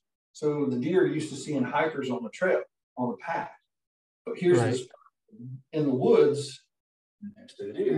a deer, and he's just absolutely curious of what's going on there. Now, granted, there's a lot of effort to get there to where the deer were that comfortable with the person. Let's just put it this way: it's not a place that I would ever consider shooting a doe and trying to get her out. It is. It's like Remy Warren calls the suffering. It's part of the challenge is the suffering that makes it more rewarding when you accomplish it, when you achieve your goal. And I think I fall victim to that. You know, it's like I'm always like, hey, one more ridge over, guys. Let's go one more ridge over. A little bit further in there. Let's go a little further. He's like, hey, we're not. Yeah, We're not. Yeah. Travis is hunting the parking lot, and I'm hunting 3 states back. It's been a rewarding journey, and it's not over yet. It's, you know, each year you evolve and you figure out what little things, and you learn from other people, each other hunter, and what's working for them, and what can you glean. And that's what I like. There's not a finish line. There's always push. Yeah, push harder, go a little farther, don't go a little farther, learn more. It's that never ending. Increase the challenge. Yeah. Go traditional. Get a recurve, fellas. Let's go farther. Make your own redwood bow, your red oak bow. All those things you can make it a little harder, a little more challenging. Oh, it's all archery, you know, like you was alluding to earlier, you know, a stick with a string fling another stick, that's archery. And what form it takes is up to you, you know. It's just all personal journey, and that's what's nice about it, is we can take it wherever we want to go. Right. And it's almost like it's ingrained in our DNA, and I don't want to sound too hokey saying this, but I found a couple of arrowheads or Atlanta points while I was out hunting before. You know, and you reach down and you pick that up and you're looking at it and you're thinking, okay, this was right around the last ice age, you know, 8,000-9,000 years ago. It's when some guy slung this at something with his Atlanta. And he was out here on the same patch of dirt that I'm on. Now, he was shooting at a completely different animal than I'm out here hunting, but he was doing the same thing that I'm doing on the same patch of earth 8,000 to 9,000 years ago. And, you know, it's like we're wired to do it. You know, it's like we're supposed to be hunting. It's in our DNA to go out there and do that. And when you accomplish it and you're, you know, standing there over your deer that you killed, it's, you know, there's a level of success and a feeling of accomplishment that it's organic. It's natural. It's almost like a feeling of self-reliance. Yeah. You know, you don't have to say, you know, dang, I got to go to the grocery store and get some meat. Hopefully, you know, to have what I have or want. Well, it was like the deer I got this year. The day and this is on my own property where I'm being kind of picky. I'm not just going out there and shoot whatever I want, because I'm trying to manage it to a point that when my kids do get old enough and I take them out there, it's like, all right, shoot whatever you want, because there's plenty of it, plenty deer out here. But this year, my wife, you know, it was middle of November, and as I'm getting ready to walk out the door, my wife's like, just shoot something. We need meat in the freezer. Okay, I'll shoot something. So it's nice that, like you said, it's kind of in our DNA, but it's also nice now that, you know, the way the world is going, it's having that, I guess, security, you know, something there that if something happened where, you know, the supply chains and all that, you know what, I can go out in my backyard and go down in my woods and I can supply food for my family. And that's something that, you know, I've tried to get across to other people, you know, that I don't want to call them, you know, PETA, blah, blah, blah. You know, how can you go out there and shoot an animal? Well, it's not just going out there and shooting an animal. It's going out there and providing food for my family. This is what we eat. You know, it's not just a sport. It's nature. It's what, you know, if I don't intend to eat it, I don't shoot it. Mhm. You know, Right. so coyote or a hog. Yeah. You know, we're going to shoot those just because here, definitely in the Southeast, we are overrun with coyotes down here. And but that's how I look at it, is it's a self-reliance thing now. And as my kids get older, and same thing with my wife, you know, more people I can help and get them to that point where they're efficient, a hunter and stuff like that. That's just more people that's living under my roof that we can go out and even get more food. Right. So that's why I hunt, or one of the aspects of why I hunt. But the other aspect of is, you know, just hanging out with these guys. Unfortunately, our lives this past season has been totally crazy, and so none of us got to hunt. Well, you two guys hunted together a few times, Yeah. but I just never had the opportunity with being able to get over this way to hunt. And but we're definitely on the list to go to Missouri again this year. So Yes, we are. Glad you brought that up. Yes. Glad you brought that up. And just to segue, you were talking about your why and your why. I've actually got a different why, and all these are good reasons. I like the challenge. You don't have that safe. Everything in life has got validation and safety features, and you can go out there and, you know, set up your tree stand wrong, and there's consequences. You can do everything and get a deer, a wonderful deer. You can do everything right and come home with nothing. And so I like the not risk, but the Uncertainty. Yeah, the uncertainty. You know, first time hunter can bag, you know, a one whatever. And so that's everybody's got a little different why. And so hopefully one of those will resonate with your audience. or even hunting, just to go out and scout. Absolutely. Yeah. You know, I almost got bit by a rattlesnake going out to scout, and I was by myself because I think both of you guys were working. And I was going out there, and I actually have it on videotape of me jumping over this rattlesnake. Now, I'd already walked by it because I went to go set up a camera. I was kind of doing this filming segment of me going to pull in. So I mess with my camera. I go set it up, and as I turn around to walk back, there's this rattlesnake laid right out. I'm like, oh my, and I'm jumping. I mean, it shows me jumping and saying a few explicit words. And so the thing is, where I was at, we're 2 hours from a hospital that would have been able to handle me. So I was probably going to call in for my own airlift out myself because I was like, all right, these are my coordinates. Send the helicopter here. Yeah, we got a few rattlesnake copperhead stories to share. But that'll, no matter how tired you are or how sleepy you are, that'll get you moving. Gets you awake, gets you moving. Yeah. I definitely hiked up that mountain, no problem that day. Yeah. And it was the middle of July too, so It's an adrenaline pop. Yes. What Brad was alluding to, the uncertainty of it. I think all hunters and even people that fish, fishermen, are at their core optimists. Because if you say, okay, especially bow hunters, here's a bow, there's 14,000 acres of public land, and you have a 30-yard circle that you're going to sit in the center of to try to kill a deer.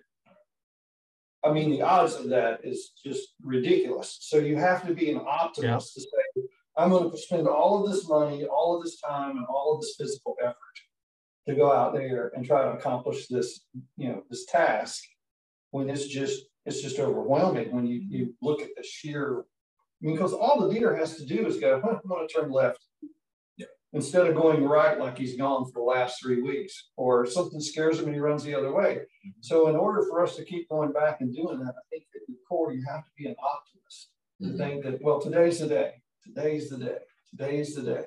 Because if it wasn't, after 5 years, you'd stay home. That's right. Yeah. But it's just being outside too, or being in the woods, being in nature. I love that more than anything. just getting out there and seeing new ground, new territory. Like Ken said, he went to a spot that probably nobody's walked on for probably 1,000 years. And I think that's why I like about it too. You know, hunting new areas when we go to Missouri and planning stuff out, scouting those areas. I enjoy that probably just as much as I do sitting in a tree waiting for a deer. I don't know. Plus it's such a detachment from our jobs that we do. Yeah. Our jobs, sometimes we're in high stress situations, and you know, it's definitely a release from that and not even having to think about that. Disconnecting from society, I guess, if you want to call it that, and just being out in nature. That's probably what I enjoy the most out of everything. I enjoy the scout. He's talking about scouting. I enjoy looking at Google Earth and a topo map for hours on end and say, okay, this should be a place that a deer should bed, you know, and it could be Missouri, half the country away from us, and then go out there, scout it. And I actually did this with a spot. There was a particular spot that I was looking at for about 3 years. And we finally get out there and we go to hunt it. And I walked to this spot that I had put a pin on Google Earth and said, there will be a buck bed right there. And I walked in there and there was the biggest, nastiest buck bed with rubs everywhere. And I mean, just that right there was just a big accomplishment of killing a big deer. Is that, you know, I read the sign, I looked at the topo, I looked at, you know, the area, and I'm like, there should be a deer right here. If I was a deer would bed right here. And you drive halfway across the country, walk into that spot, and what you thought would happen has actually happened. And then there's times it's totally opposite. Yeah, there's times you walk in like, nope, they're not going to be here. Yeah, you walk in there and there's some homeless guy laying there. I would say to be a proficient, successful bow hunter, you have to be willing to put in time. You know, time practicing your bow, time putting in the scouting, time, you know, just going to different places, putting, as I call it, boots on the ground. It's not that you're just going to walk out and sit in a tree and shoot something, you know, on that first time you go out there. There are people that do it. Yeah, there's some people that do it, but I have to say that I didn't know when I first started this journey with these two guys and getting into bow hunting that, you know, at first it's like, man, there's so much to learn. And there is, but you have to be willing to put forth the time and effort and energy into it, or else you're not going to be successful. And I'm thinking maybe those first 5 years, the reason why I didn't is because I was just learning. I was still learning a new way of hunting. It wasn't I didn't know how to hunt. It was just a totally different way than what I was brought up and raised of how to hunt, you know. And now that, you know, it's been 10 years that we've all been hunting together, it's like I almost have like an encyclopedia full of knowledge in my head now that I've learned, and I'm continuing to learn. There's not going to be a day where I say, well, I know everything about bow hunting. It's never going to happen. And because you're always going to learn something new by talking to different people and just asking questions. You know, like a big topic that I think we talked about, I think last year was what kind of broadheads are we using? You know, I use fixed, they use mechanicals. You know, what's your opinion on that? What's my opinion on why I use fixed blades? And, you know, and that's the benefit of hunting in a group with a group of guys, is that, you know, we can learn from each other's success and each other's failures. You know, some of us, like my big thing is tuning the bow, the arrows, and, you know, momentum, kinetic energy, all that stuff. I'm no ranch fairy guy. I'm not going to throw a 800 grain arrow out there, but my big thing is the bow and the tuning and that is what I put a lot of energy in, along with scouting and stuff. You know, Brad's kind of the latest and greatest gear that's out there and things that are coming up. He'll say, hey, what do you think about this? You know, and he'll get it and he'll try it and we'll see if it works or not. And then Travis is out there. He's checking out property on the eastern part of North Carolina and constantly looking for new ideas. And we're sending videos of other people hunting back and forth. And if we see something that works, we share it. Mm-hmm. And so it's not just one person trying to learn, new techniques and get better as a hunter. It's all three of us working together, and we all gain from each other's success. And not only are we learning off of each other, then I might talk to somebody and learn something from this person. And guess what? I'm sharing with these two guys. Yeah. Hey, this guy's telling me this and learning this. And I'm like, that's interesting. And so I talked to these guys, they've gotten into the saddle hunting over the last 2 seasons now, I think it is. And so I haven't jumped into that arena yet either, but I'm kind of like one of the persons that I like to sit back and see how things work out, see if they like the person. Really give me things. Really give me things. We'll get you a saddle. It's a matter of time. So, but now that I've seen, they've hunted with saddles for 2 years now. I know where to sit on a saddle. Yeah, wow. That was a no-brainer for me. So that's another thing, saddle hunting. But like I mentioned earlier, I'm kind of getting into the still hunt, hunting on the ground and stuff. And a lot of that is watching, the THP guys, they do the ground hunting. And I don't think Zach has been at a tree stand for, 4 years, something like that, I'm guessing. So it's just new techniques and new strategies that I'm willing to try out, and just, if it works, it works. If it doesn't, I can always go back and hop in a tree stand again. Right. Like Brad said, it's always evolving. It's always evolving. When we started out, our gear was anywhere between 25 and 30 pounds with our tree stands, our sticks and everything, right? With the saddles, 1 stick or 2 sticks and some aiders, I'm down to like 9 pounds with the platform and everything, just 9 pounds. And I can go in the woods way back in public and set up and hunt and do my thing. So it's a constant state of evolution. You never get to the finish line and say, I'm here, I'm done, and this is how it's going to be from now on, unless you find the perfect buck, like what you're talking about. Yeah. No, I was, ground hunting. I was hunting his property, and I seen this deer bedded along the farmers, like there was a little road run there, and a little patch of grass running along the side of the road. And so I took off my boots, got my socks on, and I'm sneaking up, and I'm on my ground, belly crawling up to this deer. And I get there and I realize I can't shoot it if I wanted to, because one, the cover's gone now. The cover is only about a foot high. I can't kneel up because it's only 5 feet away from me. And I got my bow in my hand, but I can't shoot it. Take the arrow out. Yeah. If a crossbow, I could have done it, but because I could have shot it that close. But at that close, I managed to get up that close to it, and it's like, cool. Now what do I do? So I just kind of back out because I didn't want to spook it. Did you get out without busting it? Yeah, I managed to get out, but it took a long time. But I'm edging up a little bit at a time. I think I probably spent an hour getting this 20 yards to this deer. But that's the challenge that I like, is getting yourself in sometimes in situations that now when you're doing it, you're like, man, your mind is just like scrambling. How am I going to do this? How am I going to stay quiet? How am I going to stay downwind from them, and stuff like that. And then after you actually accomplish it and you come back, then you're like, oh my gosh, that was an adventure. That was actually kind of fun. I want to do it again.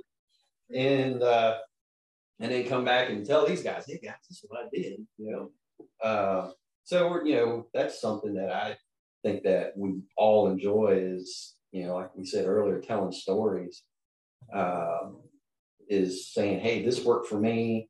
And then hearing, when Brad talked about rattling the trees, stuff like that, and it's like, all right, well, that's another thing I can think about doing.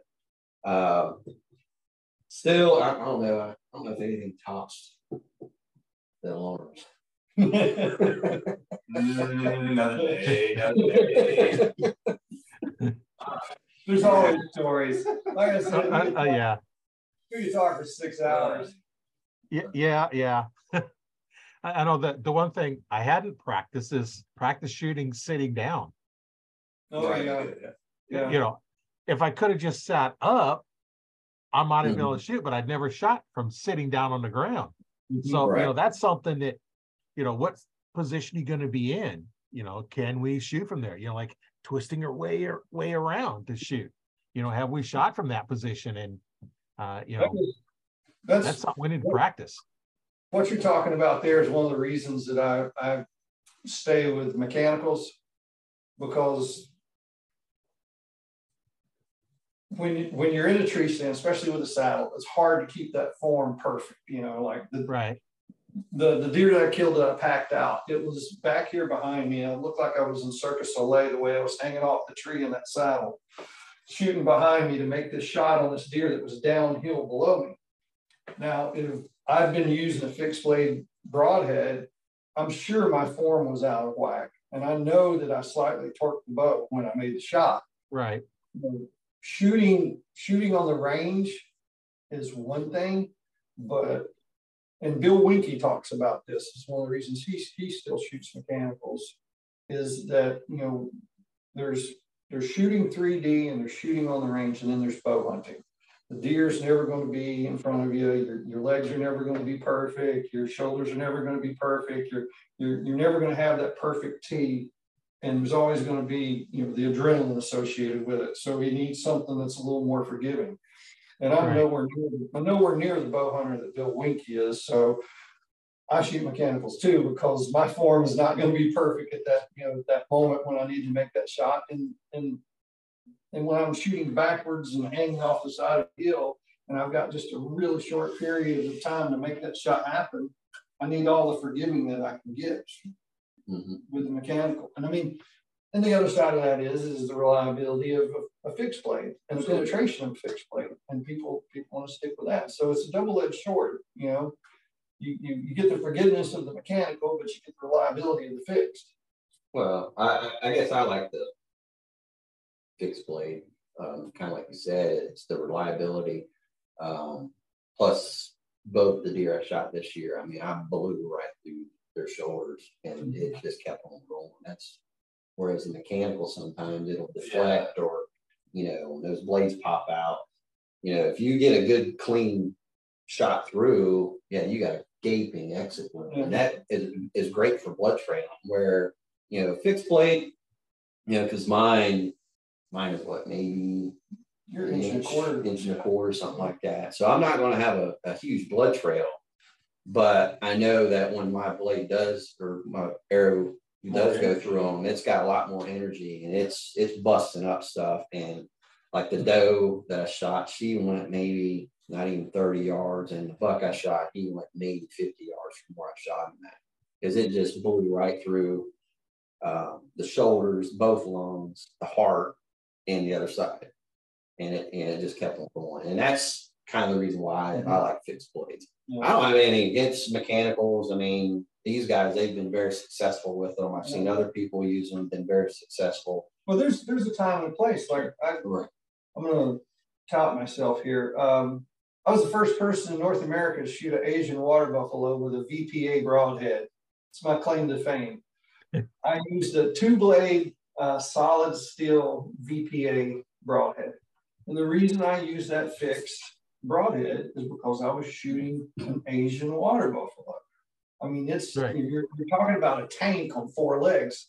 And I needed that heavy arrow, and I needed that indestructible broadhead. And it was basically a sharp chisel.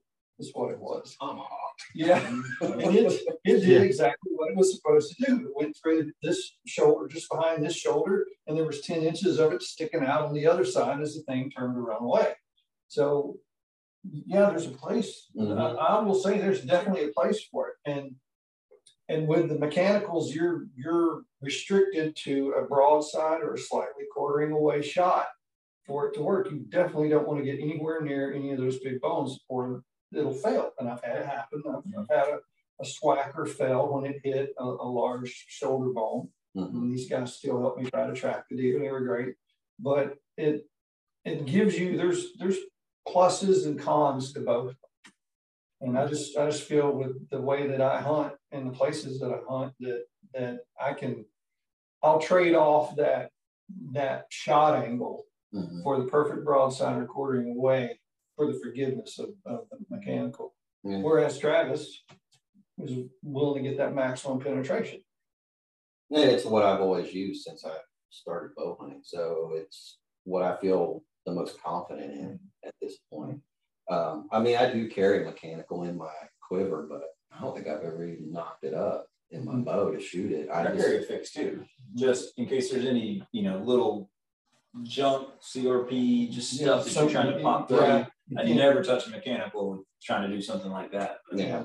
My wife shoots muzzies with her bow, and it's absolutely devastating what she gets, because my wife is a cold-blooded serial killer when it comes to bow hunting. She only shoots 42 pounds, and she's 23.5-inch draw. So she doesn't have a whole lot to work with. She's a small person. So she limits herself inside of 20. Actually, most of the time, 15 yards or closer. And so she'll sit there. Yeah, not 6. We don't shoot at 6. We don't shoot at 6. She'll sit there and she'll watch deer, and she will wait and wait and wait and wait. And once they're inside her 15-yard ring and they're turned just right, she is a cold-blooded killer. And she'll put that muzzy exactly where it needs to be. And Travis has been there with me a couple times. You were there too when we tracked one of her deers. Her deer, I've never had one of her deer go further than probably 45, 50 yards. And it's all about shot placement and having a good fixed broadhead with that low poundage. Now I talk about how much I practice. She goes out and shoots 5 arrows, and I'm good. Gosh. And her shot placement was great, but it's like, she hardly practiced it at all. Yeah, the trick to my wife's accuracy is upsetting her. She's picking on her because I don't feel that she's practicing enough. And then she will go out there and show me that she can hit exactly what she's aiming at, turn around, huff at me, and put the bow down. And she's really, really good at it. She's really, really good at it. She's just one of those people that are just a natural. Yeah. It definitely takes at first just the basics of learning it, and after that, I think, like you said, it kind of comes just natural to some people. Some people are athletically gifted, and I think those people are the ones that can really even take it up another notch at bow hunting. Whereas, like me, I just practice, and I've gotten definitely better over the years as I've done that. And because I think I went through 2 D loops. I think the first year I had my bow, I wore those things out. And I think the very following season I had to have new string put on, because I shot all the time. But now it's gotten me to a point now that, again, it's just all muscle memory. I don't really have to think about it. But it's been a journey that I definitely can say that I'm very glad that, I've got involved with these 2 guys and going hunting. And it's been fun. And I can't wait to the point where my kids are old enough that they can come with their dad and their 2 uncles and, take them hunting. And, that's what I'm kind of looking forward to. I'm over 55 and my knees hurt. I can't wait for them to come with us too and drag their stuff out. Respect your elders, drag the deer for me. Yeah. For sure. Yeah, over 55. Yeah, I wish I was that young again. Oh, but it's high mileage, man. It's high mileage. Yeah, it's, I've only shot a muzzy broadhead. I haven't shot anything else but muzzies. I started with a 4-blade. Now I'm down to a 100 grain 3-blade, but that's all I shoot.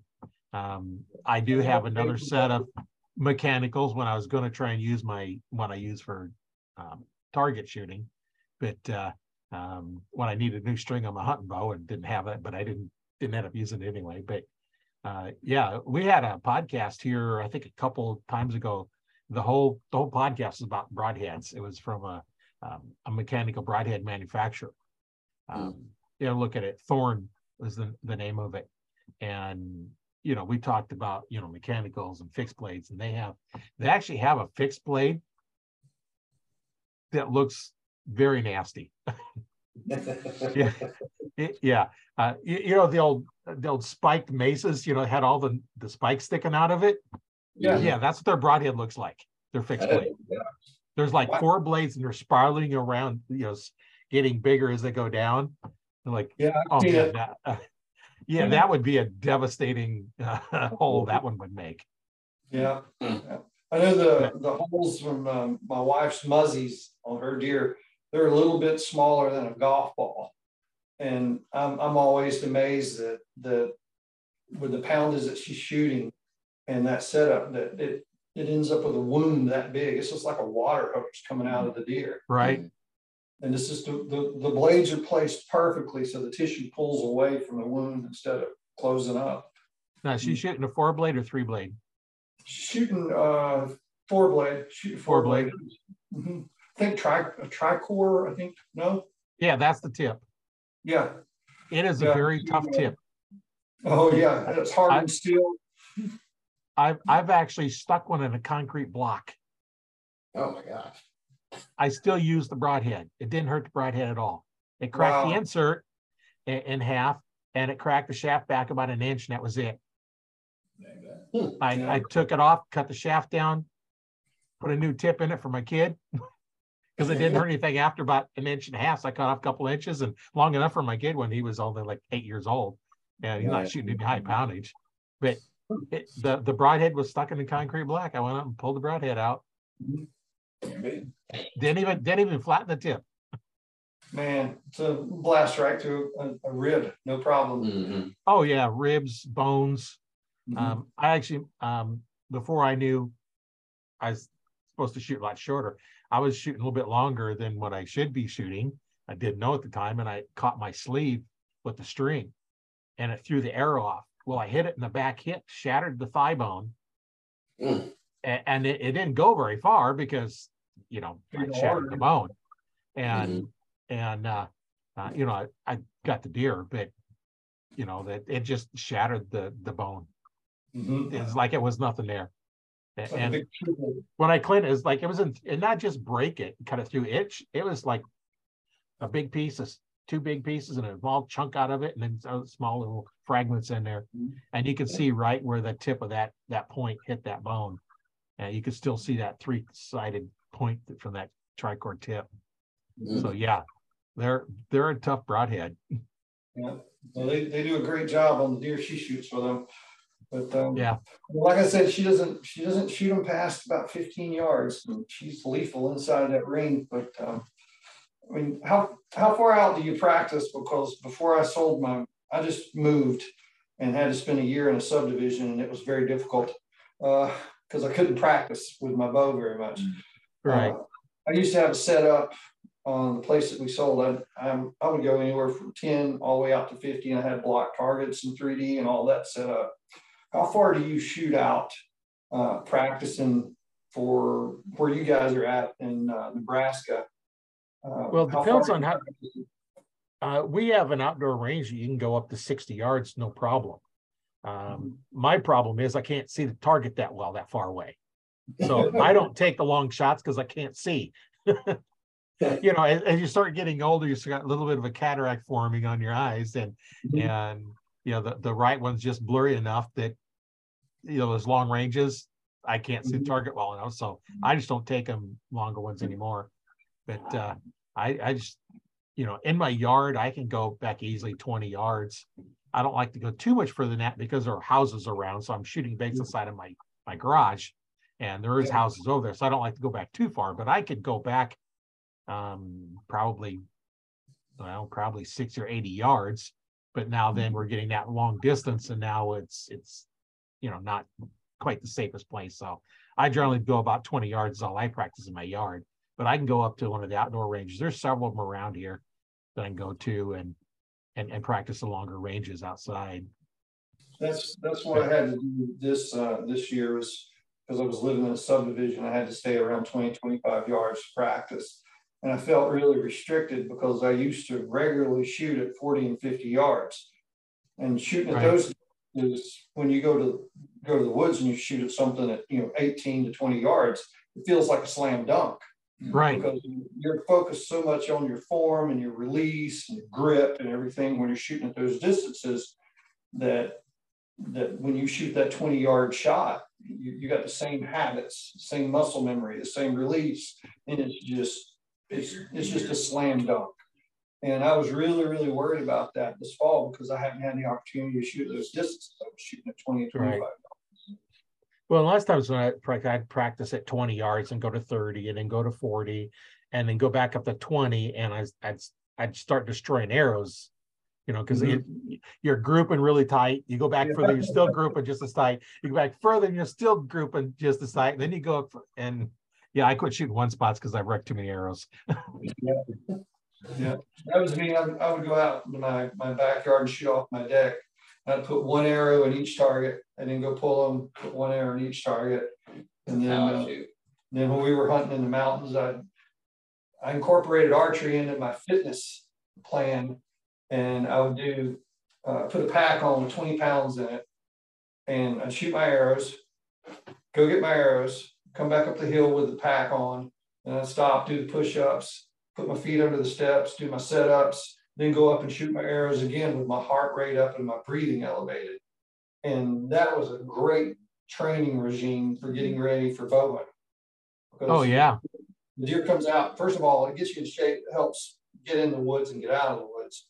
But when your heart rate gets escalated and your breathing is escalated because you're excited, it helps you control that and execute the shot, because you feel your lungs burning while you're trying to hold that breath and get that breathing slowed down. That was a really good training regime for when we were hunting in the mountains. Yeah, because you're walking, you may come up on one and here it is, and you stop and have to load your arrow and draw back and shoot. So you got to be ready for that. Yeah, it's like you said, even just staying in shape and is another aspect of, because at least when we would hunt, like you said, in the mountains, or when we go out to Missouri, except for a few times I'll just hunt the parking lot, but there's times I even, I'll go further back and go in and all this.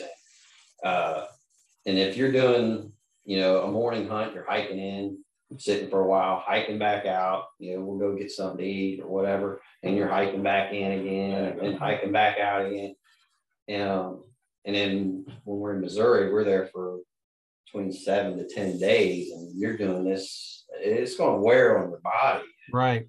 You don't stay in shape, also on top of that. It just doesn't make it as fun either. Yeah. Because you're just like, man, I got to walk all the way back out there again. You just feel it, especially by about day 6. You're just like, oh, God. So if you make yourself miserable during the summer leading up to fall, like what I did this year, planning for my hunt way back in the mountains where there weren't any people and the deer walked up to me at work. Before I get off work, I'd throw on my weighted vest and hit the incline treadmill. And I knew that I was going to have a certain amount of elevation change, and I knew I was about 1.25 miles in from where I was going to get out of the car. So I started off with like a 20-pound weighted vest and started working my way up. And I got to where I was at 42-pound vest, and I was going 1.25 miles at the elevation change that I needed to get to the spot. So when I killed my deer this fall and I had to pack it out, it wasn't miserable. It was work. Right. I conditioned for it all summer long, going into the fall. I didn't realize that the pack was 92 pounds. I didn't know what it really weighed. I'd been training with 42. So I grabbed it up, and when I picked it up, I was like, oh, it's a little heavier than the vest feels. I was thinking there's probably maybe 60 pounds. Slap it on, start hiking out of there, cross a creek, go a little further, get to another creek, set the pack down, wash my hands off, look at the pack. It's a lot of meat. Put the pack on, hike out and go to the processor, and I say, hey, could you weigh this? And he puts it on the hook, and it's 92 pounds. And I'm like, holy cow. My 55-year-old butt just pumped out 92 pounds worth of stuff in a pack out of the mountains, and I didn't die. Yeah. So that says a lot for staying in shape. Yeah, that conditioning through the summer paid for itself. Because if I hadn't have done that, I don't even know if I could. Don't even know if I could have carried it out. I may have made multiple trips to get it out, but considering that's the area that I've moved to, that's something I'm going to have to make my daily regime is, walking the driveway to and from the house, or just hitting that treadmill every other day with a weighted vest to stay in shape enough so I can still go back in there and hunt like that. I mean, I know any of the guys that are watching this podcast or listening to this podcast from out west in the Rockies are laughing at me right now because they're like, we walked in 14 miles. What is he talking about? Well, here on the East Coast, we don't do that much. Yeah, your mile and a half was the task for you.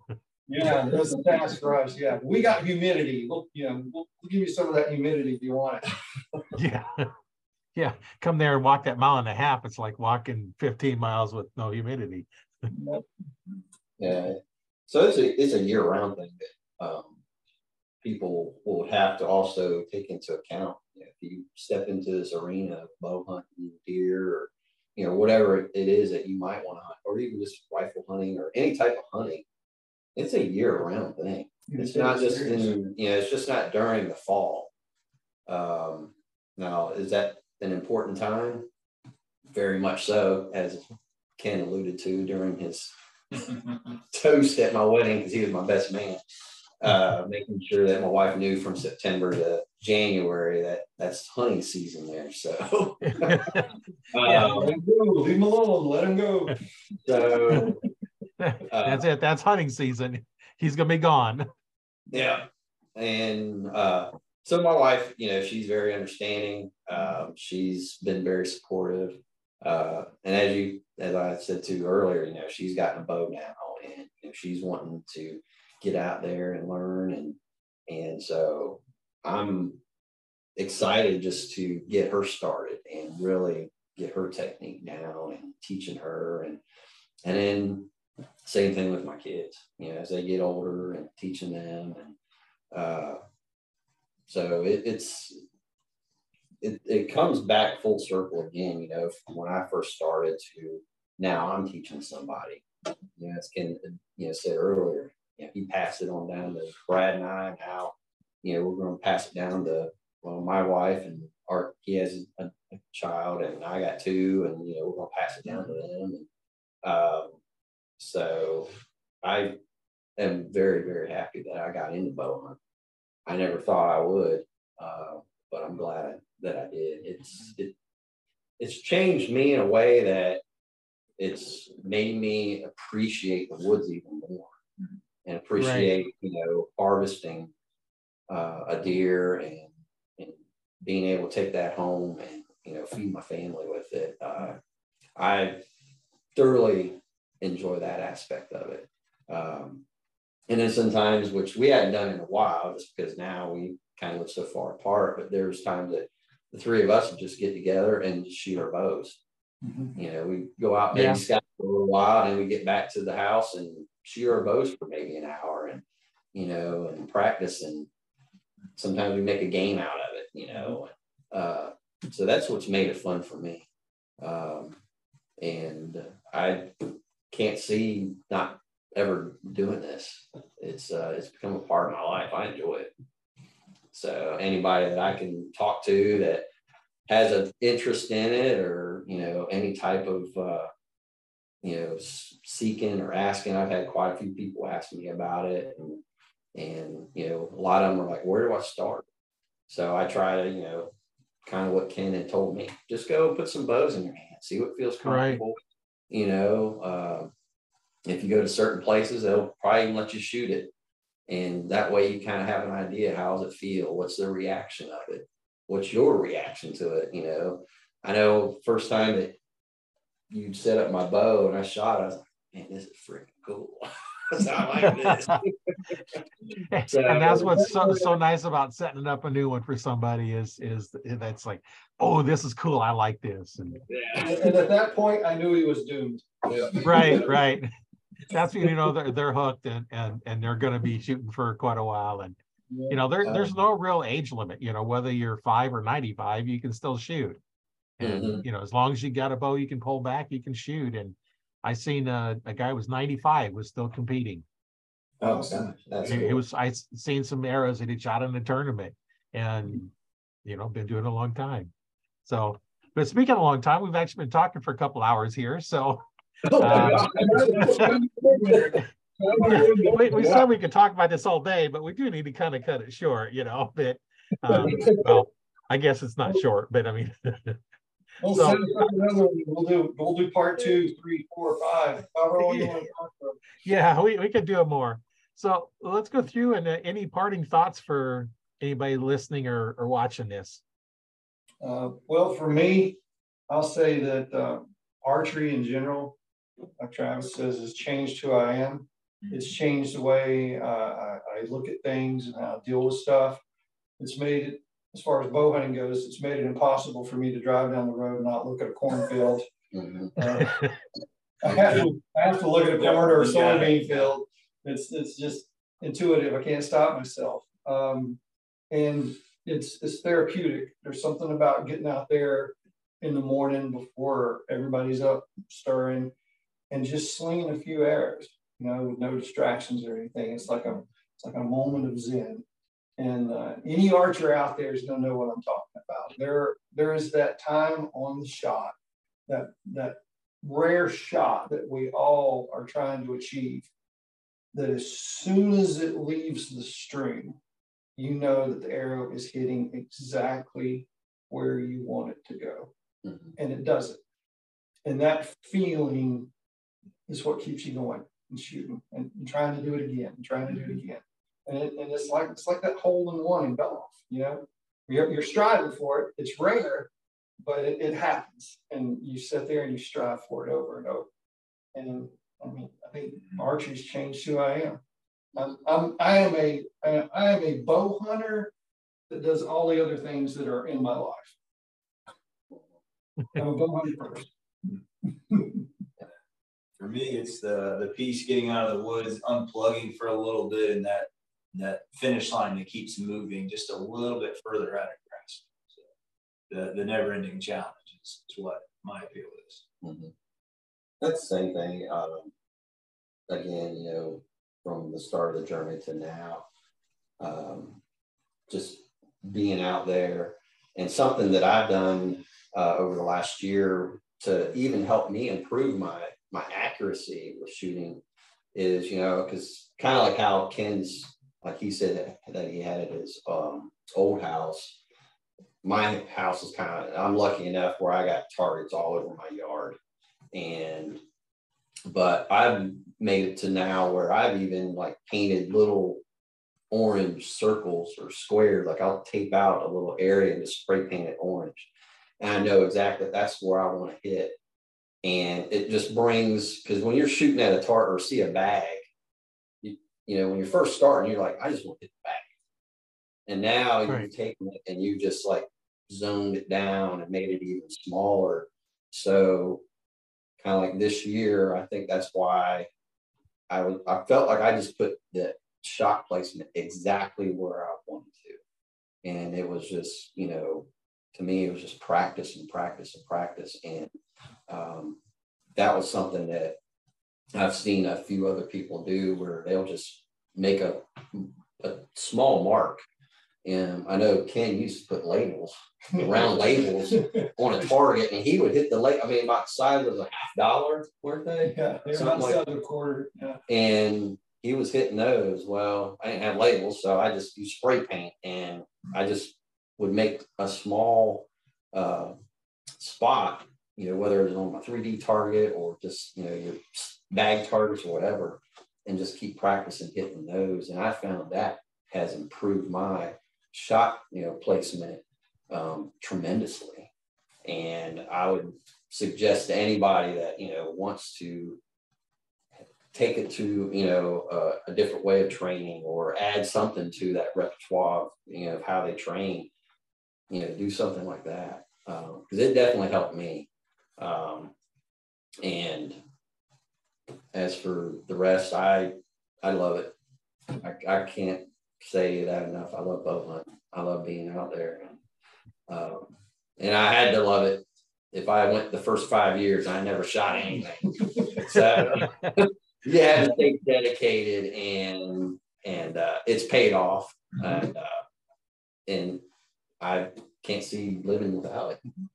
So Before we get going, OWM Hunting at Facebook, OWM hunting at YouTube and Instagram. Yeah, we're out there. Not a huge presence, but we're out there. And we're posting stuff, like we said, we post stuff year round.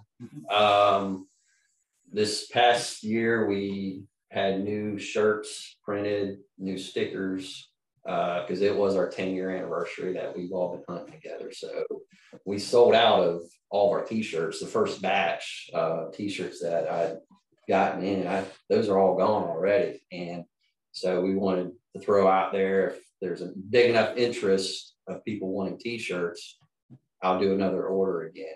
Still got plenty of stickers, but I think I went overboard on the stickers. I just went ahead and got a bunch of those. So actually, if you email us your address, we'll ship you a sticker. Okay, I can do that. Yeah, I'll put a link in the description for the podcast of how to contact you. And then also put it in the description when I upload to YouTube. Okay. And then anybody in the Archery Talk 101 group, they can just message you, because your link will be right in there with that, you know, how they contact you. And yeah, feel free to upload the videos to the group too. I'm sure they'd be interested in those too if you want. So I'd like to thank. Did you discover us off of Facebook? Is that how you found us? Yeah. Okay. Good deal. Yeah. So anyway, I'd like to thank you guys for being on the show. We went a little bit longer than I normally do, but it's been so interesting. I could even go longer, but we do need to kind of cut it a little bit shorter here. Once again, my name is Roy Canterbury, and I've been your host today on Archery Talk 101.